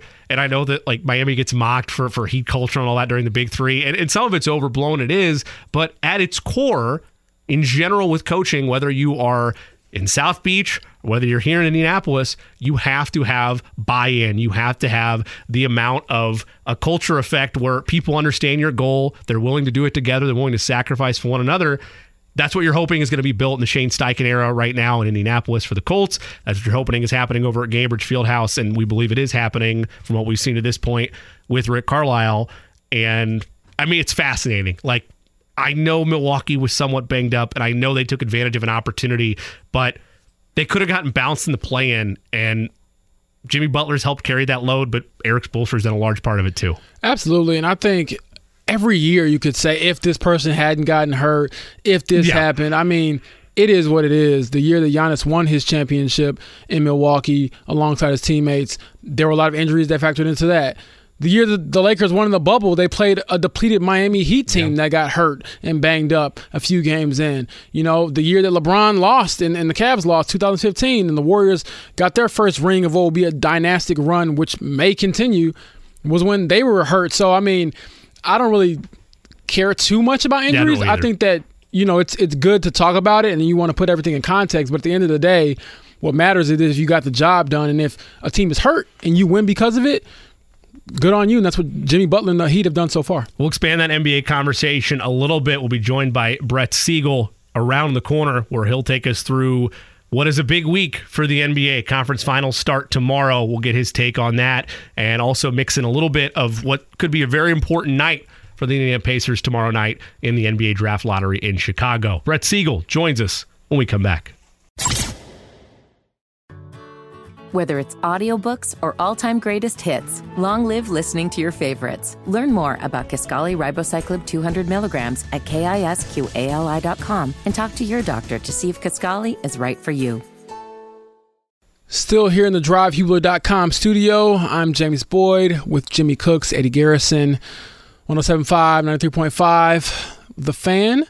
We got my buddy Brett Siegel on the line from Clutch Points, covering the NBA at large, and we're going to ask him about the Pacers because here in Indy at large is some huge stakes when it comes to these ping pong balls tomorrow night. So Brett, assuming nothing crazy happens and the Pacers stay in that 6, 7, 8 range, who are some players that you think would fit this team?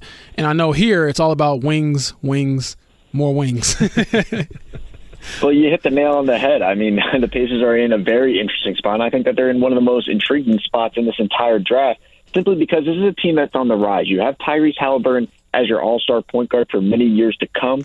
You've surrounded him with capable talents like Buddy Hield, Miles Turner that have been there, and now all of a sudden the Pacers could just be one player away from being a team that's back in the playoffs and making some noise, kind of like that we saw from the New York Knicks this year. I think that that's a viable solution for them heading into the 2023-24 season of being a team like that ends up getting one of those middle seeds because of all the talent surrounding Halliburton. And then let's say you end up with that 6th pick like you just mentioned, you have a chance to add another player like Benedict Mathurin, who you added last year, a player like Amen Thompson, a player like Asar Thompson, guys who are just straight athletes, can play on the wing, can play with the ball in their hands, and are virtually unguardable because they can play any position on the floor. So that's really the intriguing spot that the Pacers are in, is if they end up with that 5, 6, 7 spot, they're going to be a team in the draft that not only are teams trying to call up and move up in the draft with, but they're also in a position where they can get another one of these hybrid players that can really separate them from other teams in the Eastern Conference.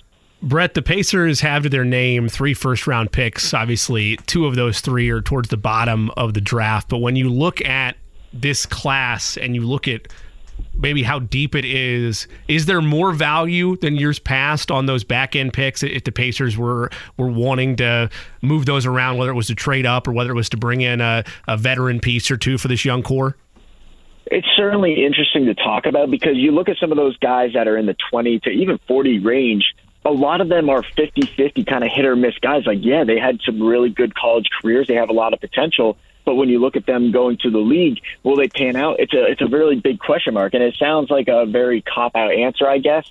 But there's really a lot of unknowns in this draft. Other than those top 10 guys, other than the lottery per se, I have a lot of questions surrounding some of these guys. And just looking at somebody, for example, a guy like Dariq Whitehead, undisputed lottery pick coming into Duke during his freshman year, had that foot injury, didn't play a lot at Duke, and now there's questions about where he will end up in this draft. If he falls out of the lottery, is he a guy that teams will potentially miss out on, and will he fall down draft boards? And then another guy out on the West Coast from Pepperdine, Maxwell Lewis, who I'm especially high on, he's a guy that could absolutely flourish, and nobody really knows much about him. So I think we'll have a better per se of what things will look like after the combine this week and after we get to see these guys actually play in scrimmages and play against one another and after scouts get to sit down and talk with them. But right now, I don't really know how to answer that. I think that the back end of this draft in the end of the first round is very hit or miss this year. Brett, you touched on a little bit there with guys having great college careers and maybe not having that same level of success in the NBA or being able to translate it.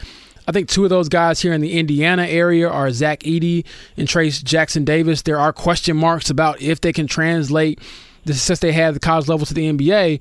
But one guy who seems, at least to me, to be a pretty good pick and someone you can be pretty safe about is Jalen Hood-Schifino out of IU.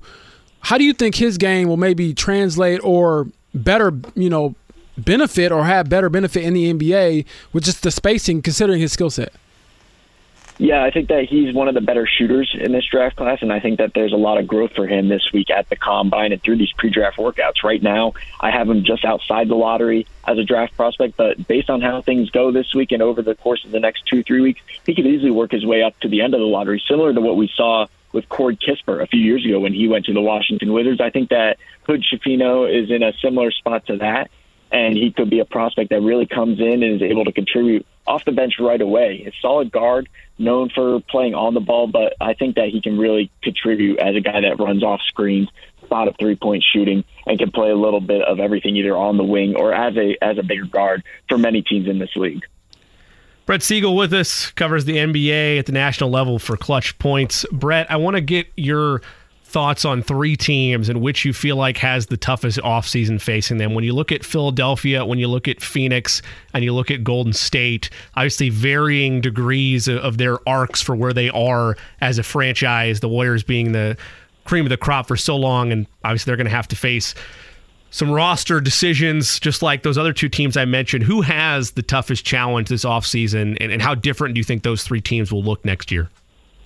It's an interesting question because I think that they all face different challenges that creates a unique situation for each. So you look at the Philadelphia 76ers, obviously the questions right now surround Doc Rivers. We've seen a lot of head coaches on the outs this offseason, which in my opinion, a lot of them shouldn't have been fired, but that's just kind of the way of the road right now in the NBA. So Doc Rivers potentially being fired from Philly and going elsewhere, it's still a very real possibility.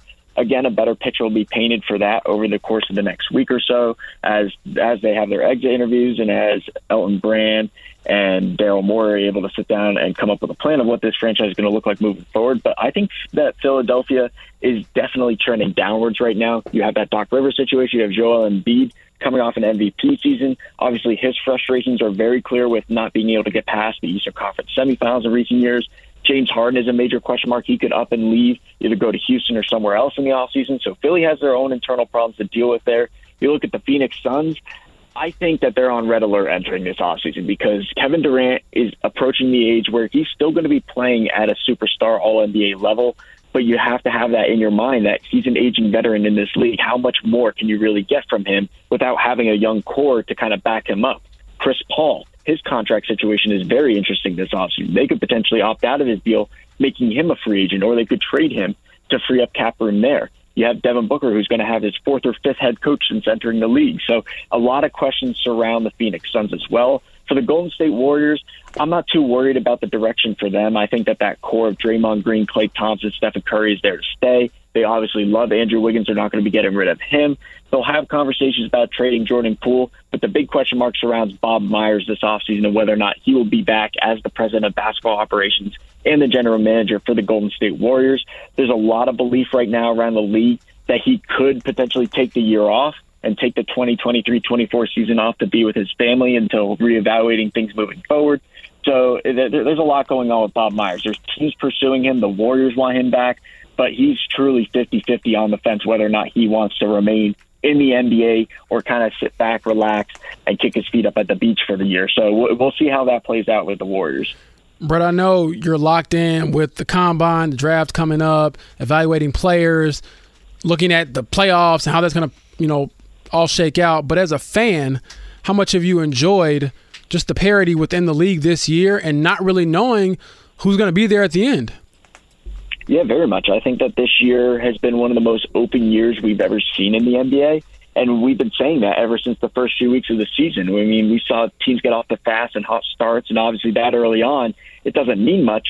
But we were going into the final, 2 weeks of the season, and we still didn't know who was going to make the playoffs in the Western Conference. That race came down to the final few days of the regular season, and at the All-Star break in the Eastern Conference, there were still 13 teams in contention for playoff spots. So I think that the league's in a great place. Obviously, with this new CBA deal coming out, that's going to penalize these teams that spend a lot of money, and it's going to make it harder for them to create these, in quotes, super teams. I think that that's going to create even more parity in this league because you're going to see some of these low-market teams being able to spend the same amount as the Miami Heat, as the Milwaukee Bucks, the Boston Celtics, Golden State Warriors, the two teams in Los Angeles, simply because of all the salary restraints those teams are going to face. Just for example, you look at a team like the Warriors, they have over $200 million invested in payroll for next season, counting Draymond Green's player option. And assuming that they keep Green and all those guys around, they're going to face heavily taxed bills on their end, and they won't be able to go out in free agency and use their mid-level exception like other teams can. So it's going to create a lot of decisions for those teams that spend a lot of money. And for these lesser teams, like I just mentioned, they'll be able to get into the market for some of these bigger name free agents. And who knows, maybe they'll be able to change their fortunes that have been present over the last few years. Brad, looking out west, what excites you the most about this Jokic-AD matchup? And who do you think has the most to gain? You got Jokic on one hand, who's been a two-time MVP, but hasn't gotten to the finals. But then you also have AD, who still gets so much criticism and the street clothes Davis nickname and all those things. And sometimes he takes nights off and can get criticized for that. So who do you think has the most to gain, and what excites you most about them going, head-to-head?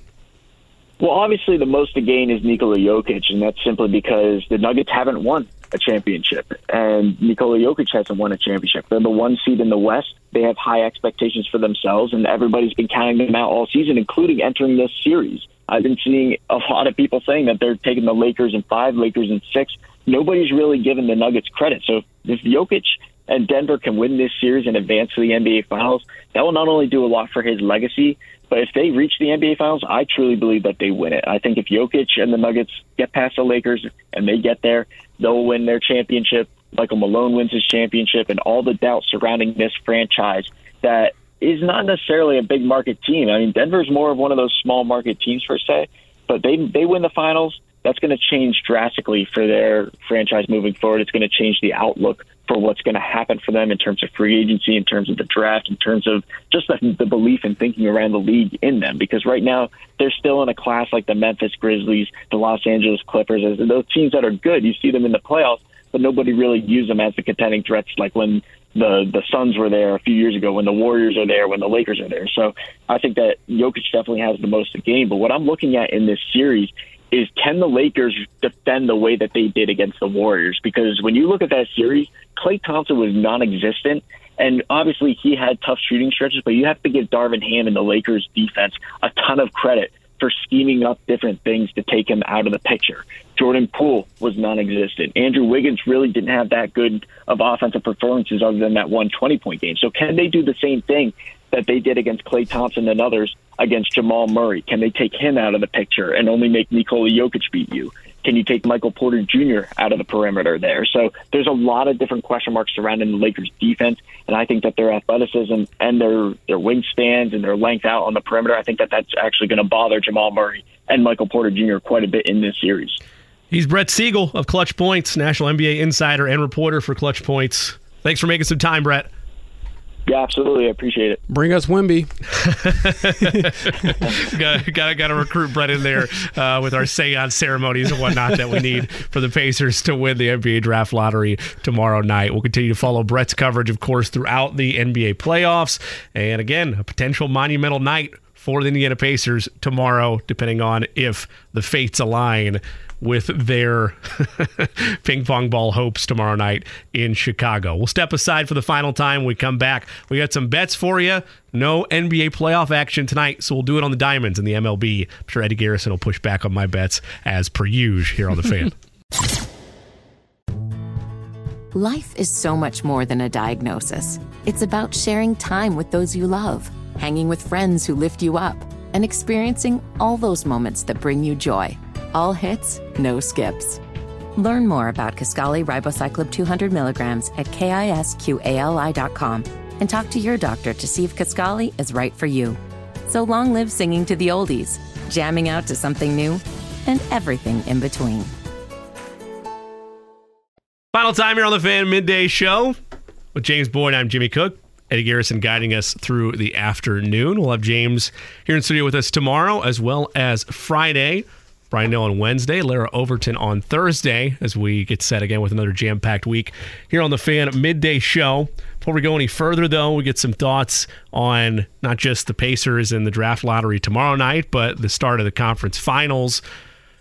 Let's take a look at some bets that we have this afternoon, shall we? The Jay Cook Plays of the Day. This is me, all right? I'm not a athlete. This is my way. This is how I win. Well, there's one thing Eddie Garrison likes to do more than anything. It's bet against me, but especially in the baseball ranks, because I will concede, I will admit, Eddie has a fine-tuned, highly efficient pick his spots system with baseball bets. So I have 2 opportunities here for the younger statesman of the three of us to potentially push back. I'm going to lay 1.5 on the run line on the Arizona Diamondbacks today as they are in Oakland against the Athletics.